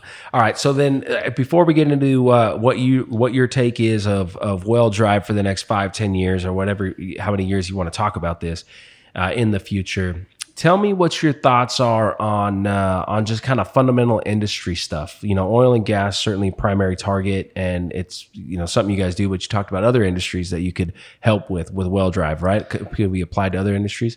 Where are you at? What's your gut telling you about the health of the industries moving forward? I think that the industry itself, without externalities, is very healthy. I see that a lot of companies have cleaned up their books, gotten rid of a lot of liability, bought back stock. I am so happy that Continental went private. I wish that EOG would go private. I wish that Conoco would go private. In my mind, these oil companies need to get themselves out of the public markets and out of the public eye. That's my thought on it. Wow. I speak for myself. Interesting though. And because, their hands are tied with some of this ESG stuff. It's a burden. It's a big one. It's a distraction from their core mission. We've seen some of them rejected in whole or in part. Exxon was very careful to avoid the geopolitics of Ukraine and not let the flag be flown and things like that. Other oil companies lit up their buildings with blue and yellow in support of that. But Exxon said, no, our core mission is we make oil. We're not ashamed of that. If you've noticed, BP has said we're getting rid of most of our, non-core oil and gas energy stuff. We're an oil company. We're not going to run from that. I think Shell is kind of turning around in the same way. So I think the industry itself is healthy. It wants to be healthier, and they're doing the right things. I think the recent, oil price situation is going to slow that down a little bit, but it might even all let them be more internally reflective, and they'll come out of it saying, as soon as the price is this, we're going to get healthier. Yeah. So I'm very bullish on the industry. I always have been. I think it's fundamental for human life. But in my tenure in the business, I am more bullish now than I was 5 years ago. Wow. When you say it's fundamental to human life, when humans went from burning coal and wood and to having petroleum and really understanding petroleum's role in our societies and civilization. I mean, without it, do you think the human species would be dead at this point? I don't think it would be dead. I think there'd be 50% less people alive. 50? I think that's being generous. We saw like a quadrupling, maybe more, of human population once there was access to cheap energy. There's no greater predictor of human longevity and human quality of life than access to cheap energy.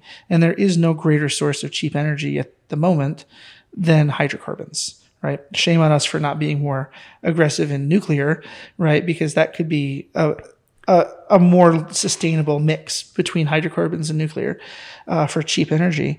But you take that away, and this is something that really bothers me. We want the continent of Africa to, come into the the new century and into the new millennium and join the rest of the world in, first world status. But we want them to do it without using energy. Yeah. And essentially, I view people that push that notion as just saying, no, we would rather them be third world. They don't need to be as advanced as us. Yeah. That's my little tirade. I like it, man. More whiskey and less microphone. There you go. we could talk more about it. For sure. Yeah, cool. No, I totally agree. Yeah, oil and gas and hydrocarbons, the idea of H2C. We talk about H2O and everyone's like, oh, it's water. Well, H2C is also a very, very big deal. And that's exactly what oil is and gas. And it's part of what we do and always will be. And and it's not even just, we'll take the energy part of the equation is hugely important, but we all know that that's not the only thing that's coming out of a barrel, right? We're getting textiles, we're getting fertilizers, we're getting petrochemicals, we're getting feedstock for a lot of medicines. And hydrocarbons are easy to manipulate from the chemistry side. We have a ton of experience doing it. Yep. To take all of that away too would just be detrimental to society. Diamonoids in oil are now in treating Alzheimer's and maybe even cancer. I mean, come on. Yeah. Come on. This stuff is beyond us right now. It's indispensable. Yeah. So, yeah, I like it, man. I think we're confident in the fact that is the truth, that the future will be an oil and gas foundation with the hopes and dreams of all kinds of great ideas and engineering feats that are ahead of us and unknown to us. But right now, it is what it is. What do you think about politics and all that stuff? What's your gut telling you about just kind of global politics and kind of where everything's going? You've heard about this BRICS stuff, right? This idea that the U.S. dollar might not be the only thing that's traded on and all that. I think, the hegemony of the petrodollar is the reason we're in Ukraine. I think that our kind of like the way we have organized our state, our nation, means that, the two parties are putting people into power that are desperately trying to hold on to that because they know once we're not a reserve currency that we're in big trouble. And the reserve currency is really based in the status of the petrodollar. China doesn't want that anymore. They know it. They don't want to have the surcharge of having to deal in US dollars. I am concerned that that's going to lead to violence. But it's going to be violence that's not instigated by the people. It's going to be instigated by the people who are in power. And, I don't want to see young men go to war for the bad decisions or the egos or, whatever of people in DC or elsewhere who are really just trying to preserve a way of life, perhaps. But, I think I'm also a big fan of ripping off Band-Aids. If we have to realize that there's going to be, a duality in petrodollars, for instance. If it's yuan and the dollar, we need to be honest about that and to our citizenry and stop borrowing money in the way we borrow, think about how we want to live our lives and just do it. Sure. Right. Yeah. It's interesting, dude. Go into the rabbit holes of all that and how that would go. Hypothetically, if you went one way or another, how does this all go? But yeah, I believe in the kind of the nation of states. I believe that, we have a system that allows us to be very flexible, and there's pros and cons to that. The cons of being, so left, so right, blah, blah, blah. Right. But then there's the pros of, well, if one of them makes a major mistake, you got 49 other states that are ready to, get us through those mistakes and we're still a nation. So, yeah, I'm confident that all holds up. I believe in the hearts of the people. I believe that social media has made a massive change in the way that we actually communicate at a human level between countries and between languages. It's beyond just to me, it's beyond just language. There's more to it now. We're seeing that, I think, with it's hard to have an enemy that you've seen. Yeah. Right. You can hide behind an ocean, or you can hide behind a wall or whatever and say that the other person is a monster. or the reason that you're not successful as you Sure. want. It doesn't even have to be a monster. It could just be the reason for you pick any problem in your life. Yeah. While you're there and you have a gun in your hand, you need to shoot when you. Yeah. But once you see people and they live like I do. They eat food like I do. Right. They have a family like I do. It's really hard to hate them. That's right. So I think there's a huge value in that. I 100% agree, man. I think that's definitely changing the world. Good, bad, or indifferent. Social media does have its pros and cons too. Everything does. Every tool is a weapon. Yeah. If you want it to be. Oh yeah, you got to be careful with this stuff. They're talking about TikTok. They're like, man, the algorithms. I'm glad you went there. I wasn't going to go there. But yeah, the algorithms in America are all about like kicking each other in the nuts. Blah blah. The algorithms of like other countries are like, no, like here's an amazing guy with an amazing life, doing amazing things. Learn from him. Yeah. They pound different algorithms than we do. Sure. I don't know how much I believe in all that stuff. At the end of the day, I mean.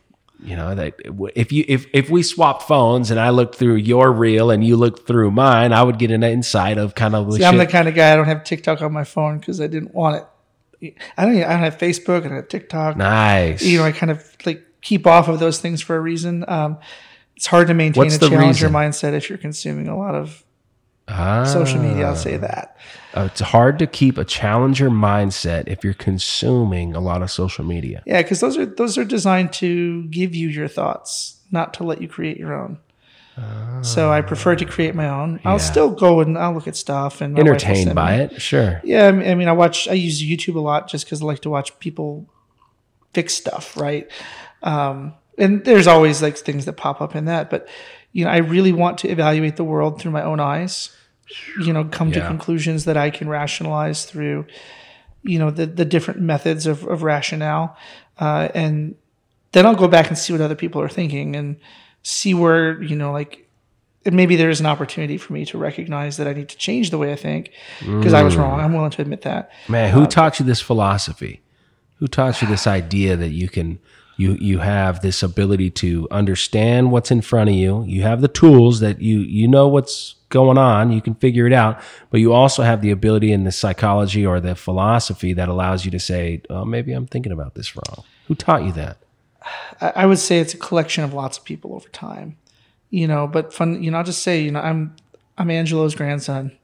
I know he had that was in his nature. Yeah. And so I'll just say it's partly genetic too.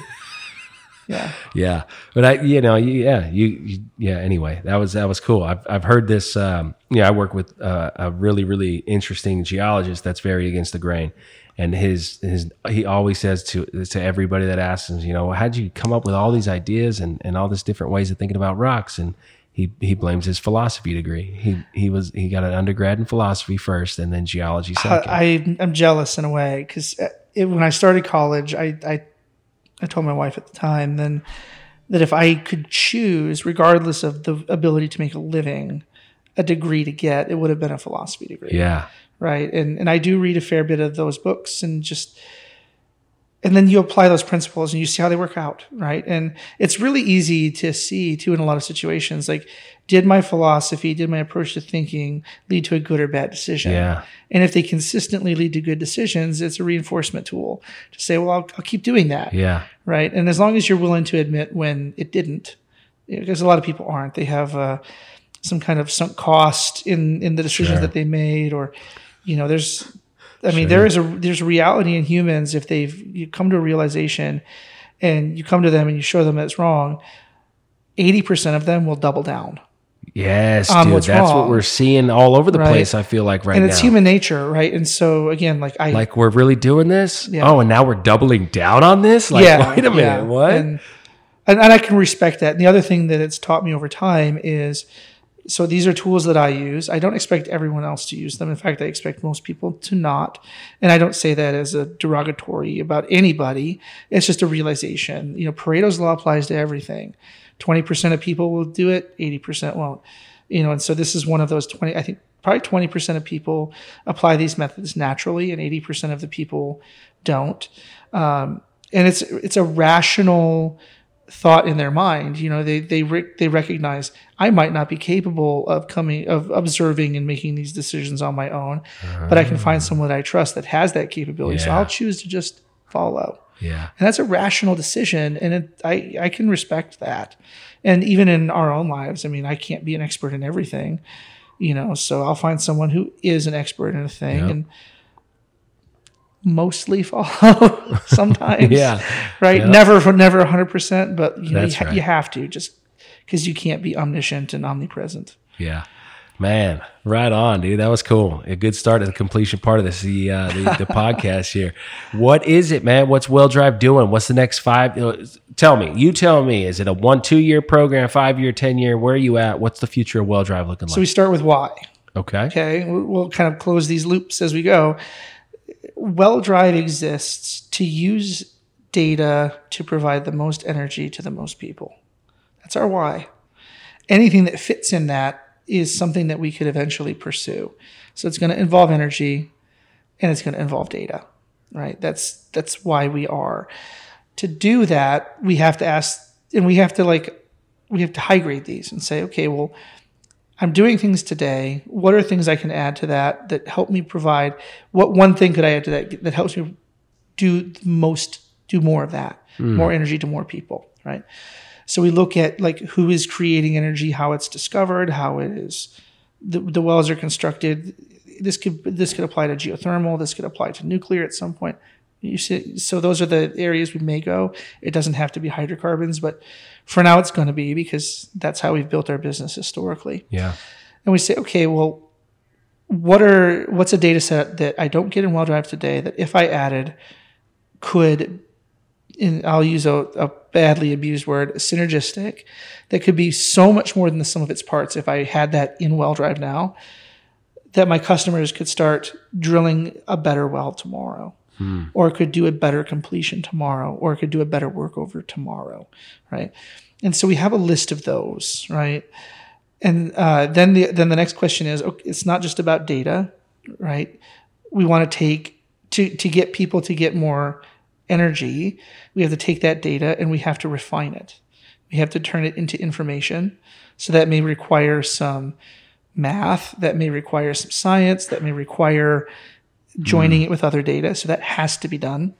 And then we want to turn that into the ability of our customer to make a decision and take an action, right? Because any of the first two things without the last two is worthless. Wow. Right. Just burying something in a box only guarantees that when you take it out, it's probably going to be worth less than it is, unless it's like a Van Gogh painting or something.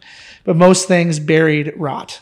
Yeah. Right. So we want to add value to them and then get them into the hands of decision makers.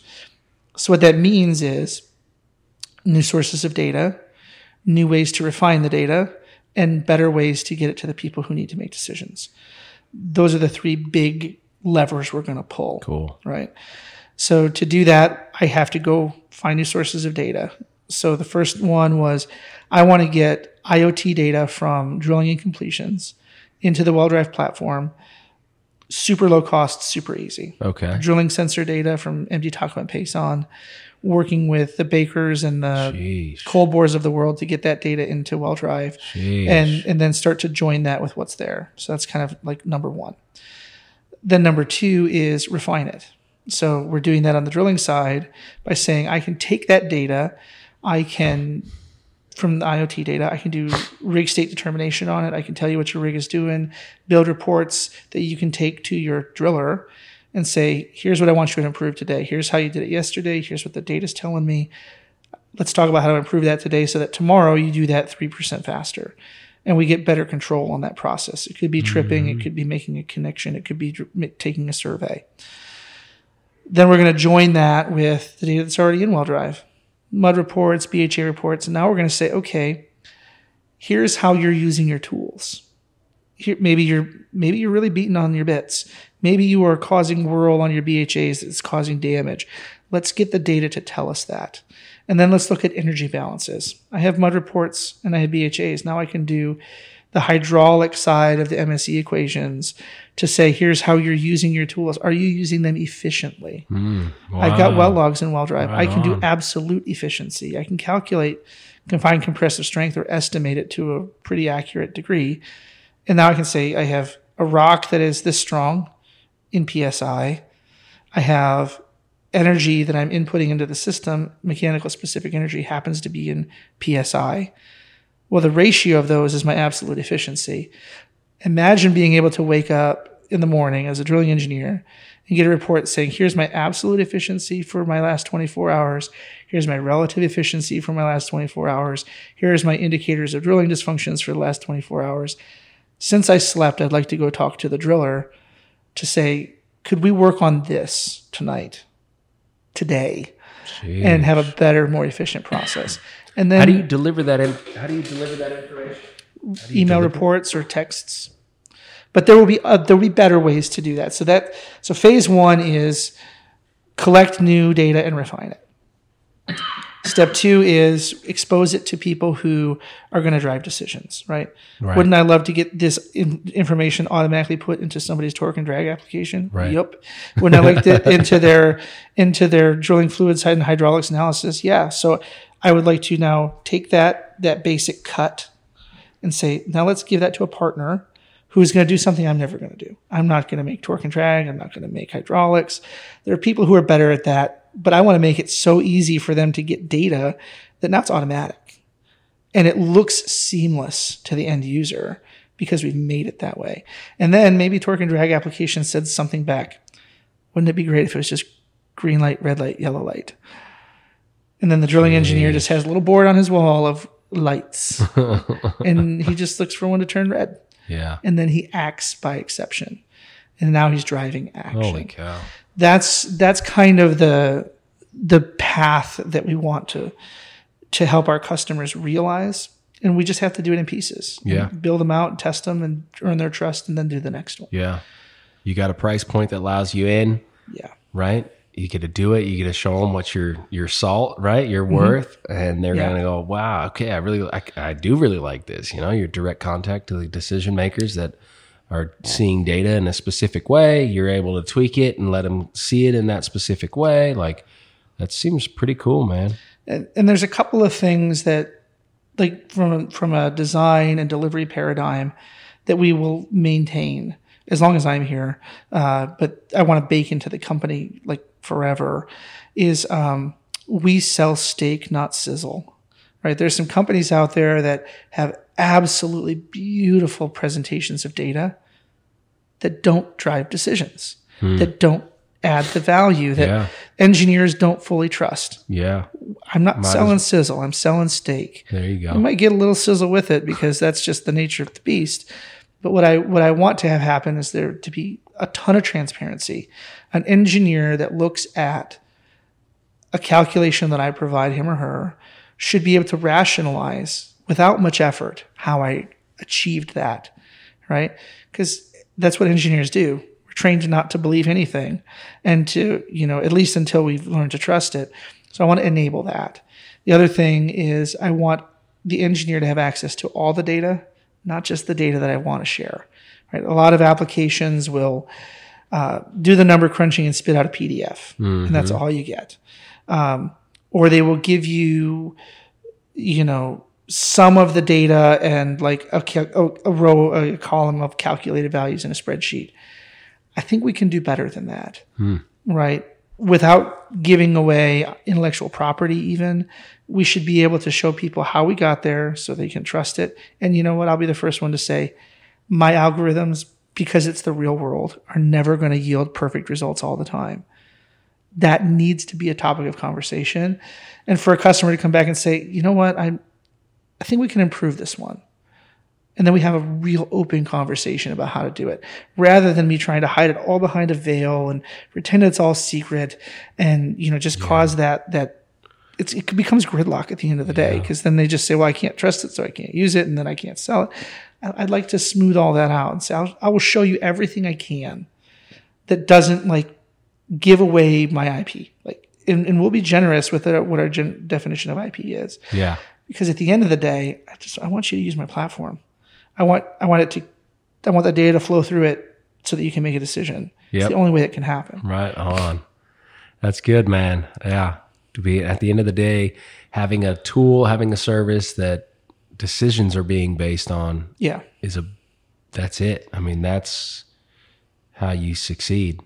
And once you get to that point and you've done it with all the right actions and intentions, so you've done it in an ethical way, I think that you will have a business that will survive a very long time and become indispensable to the way people work.